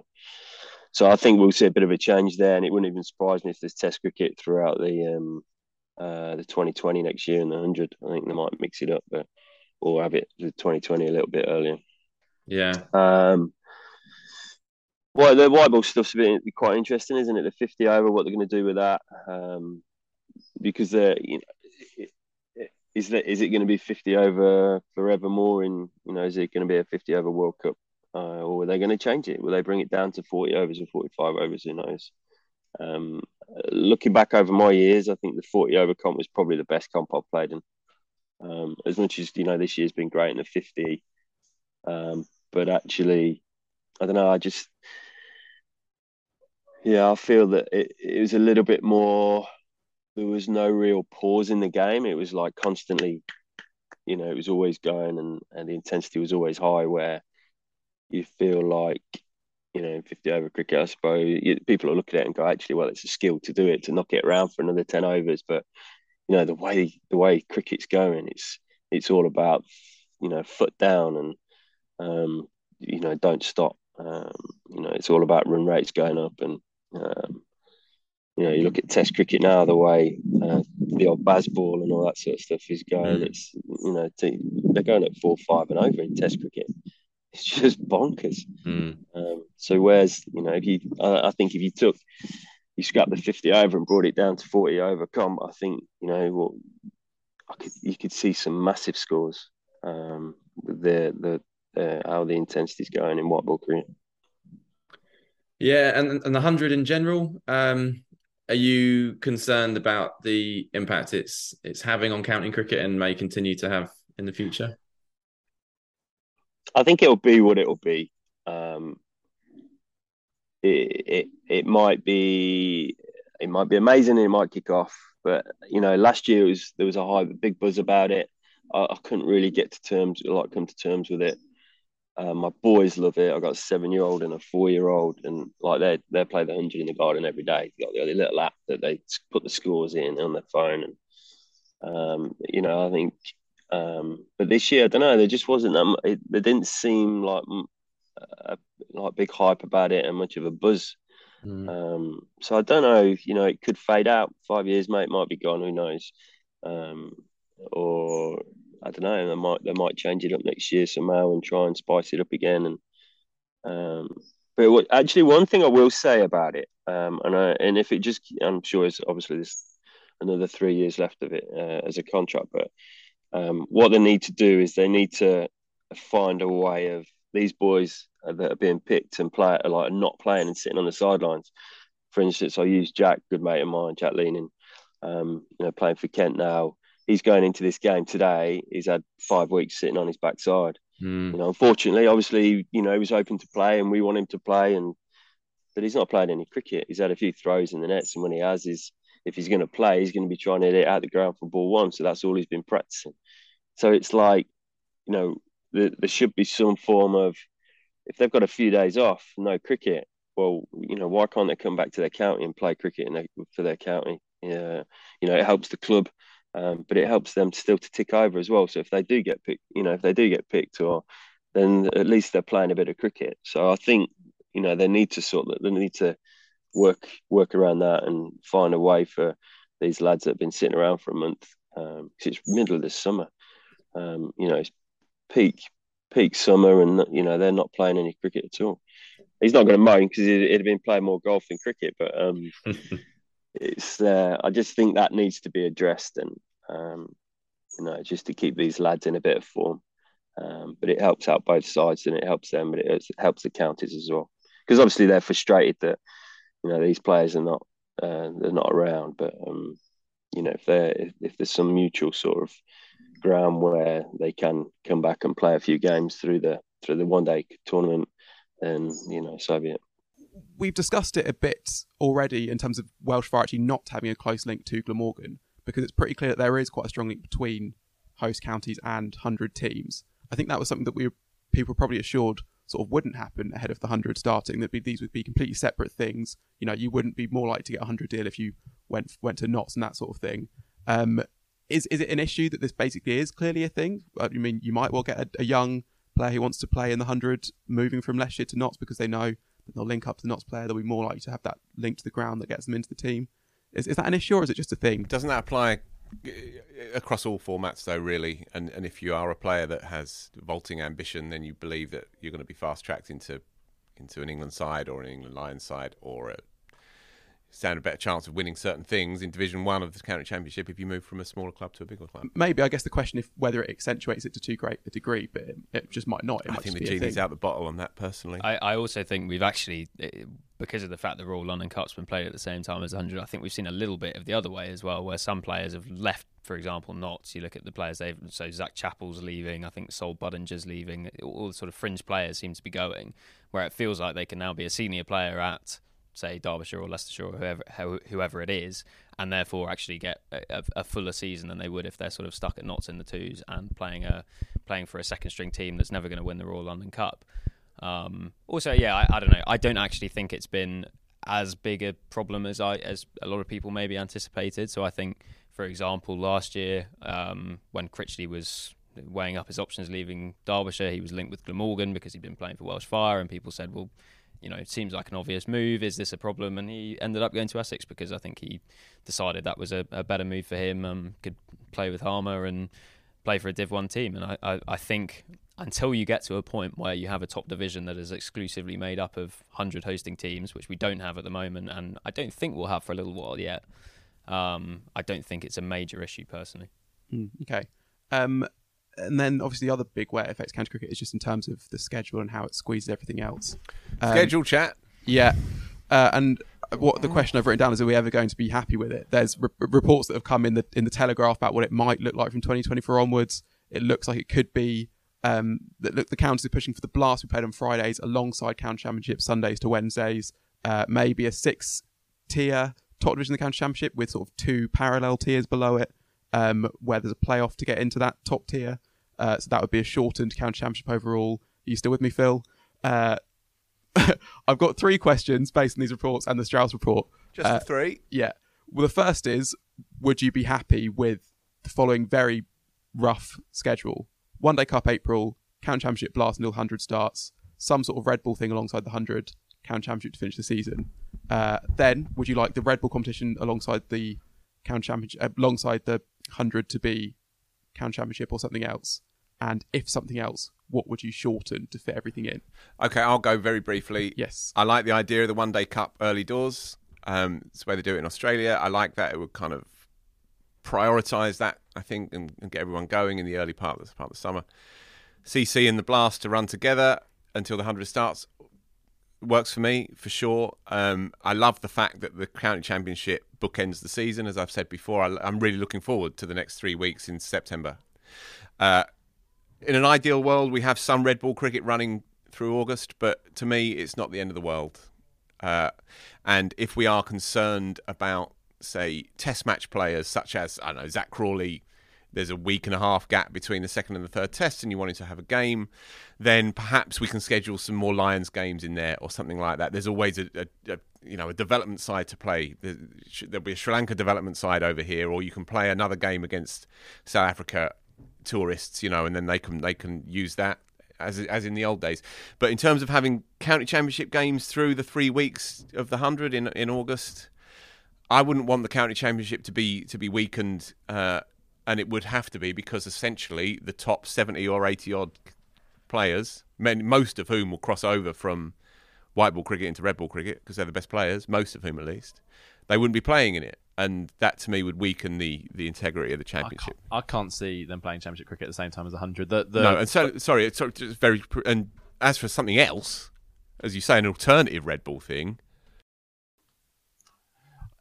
that seems like a bit of a red herring to me, I think.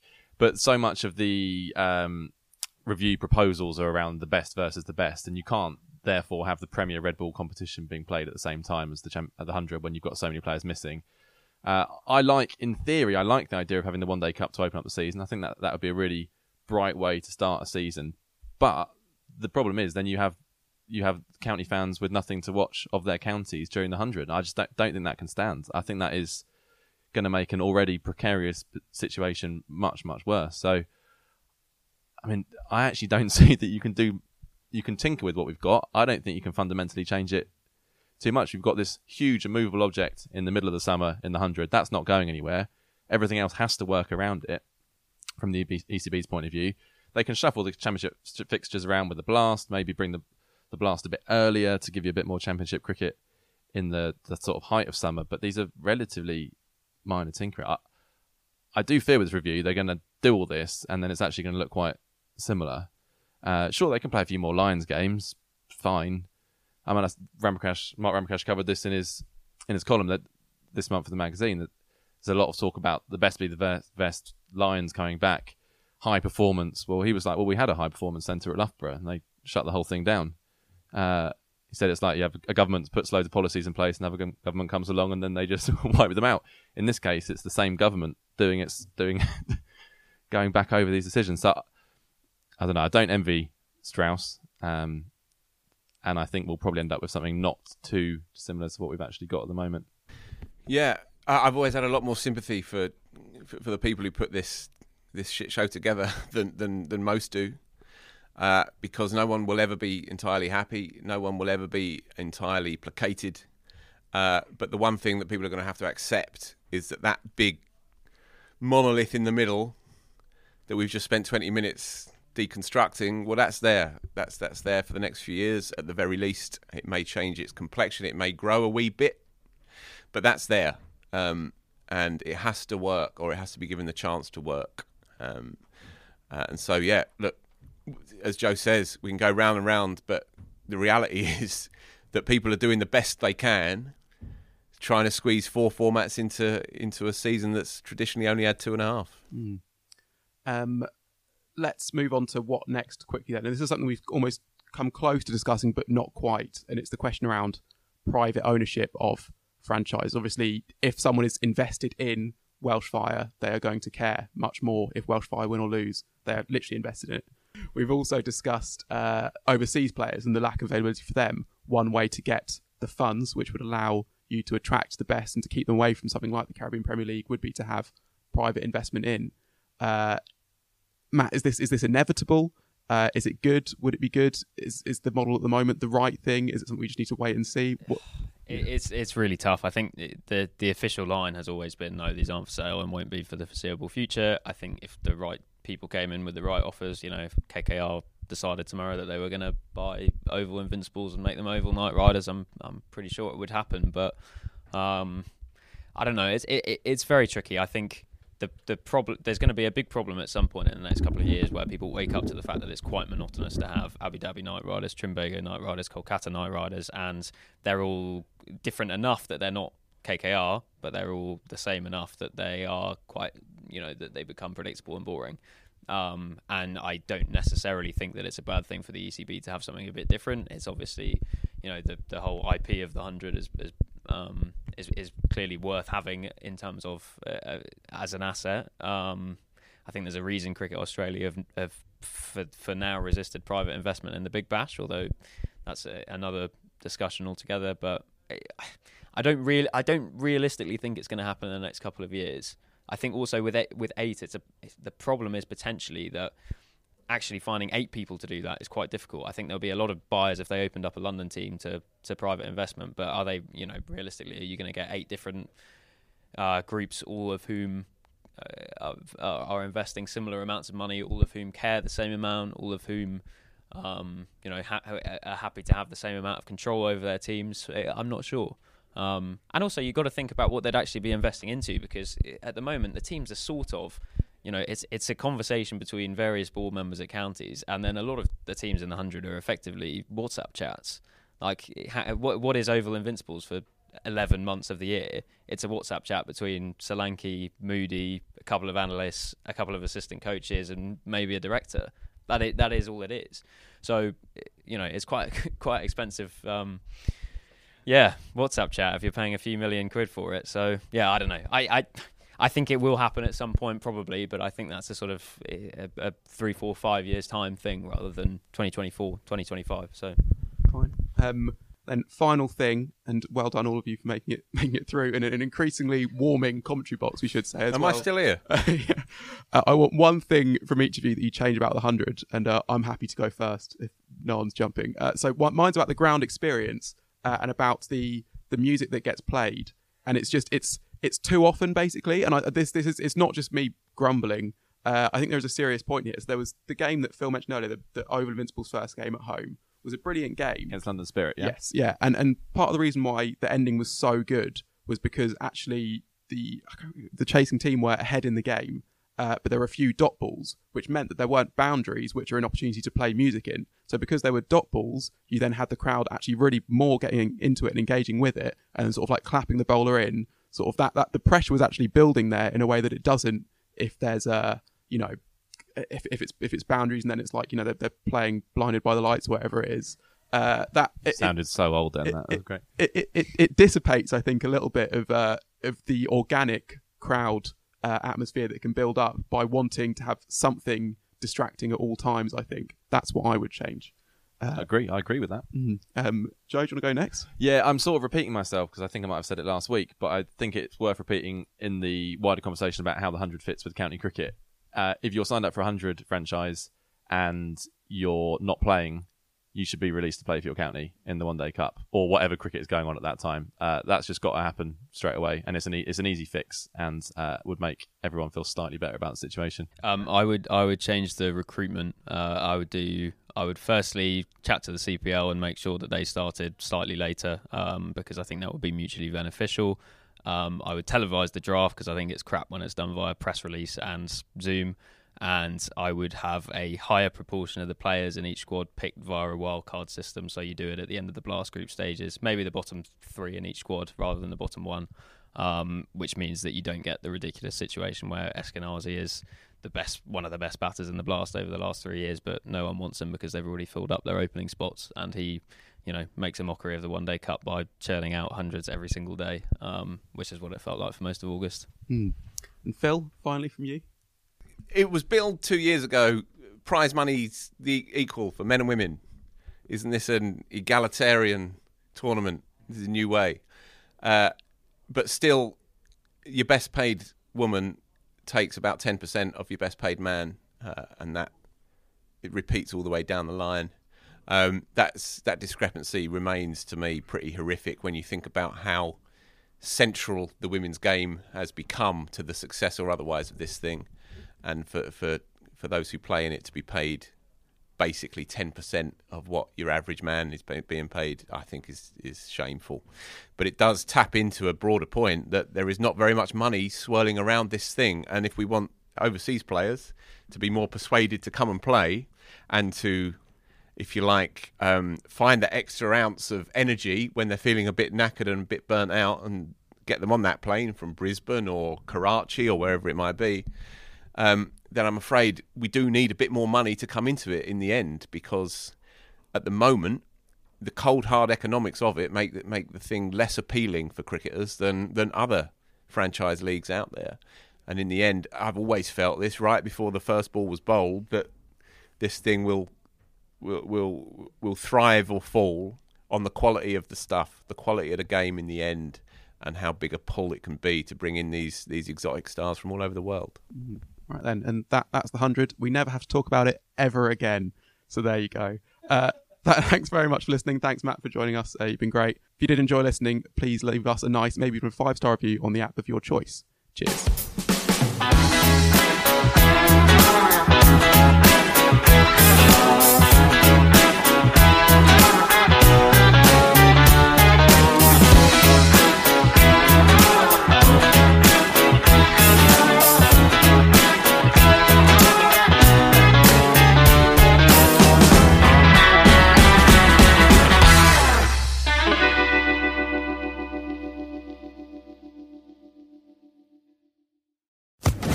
Social Podcast Network.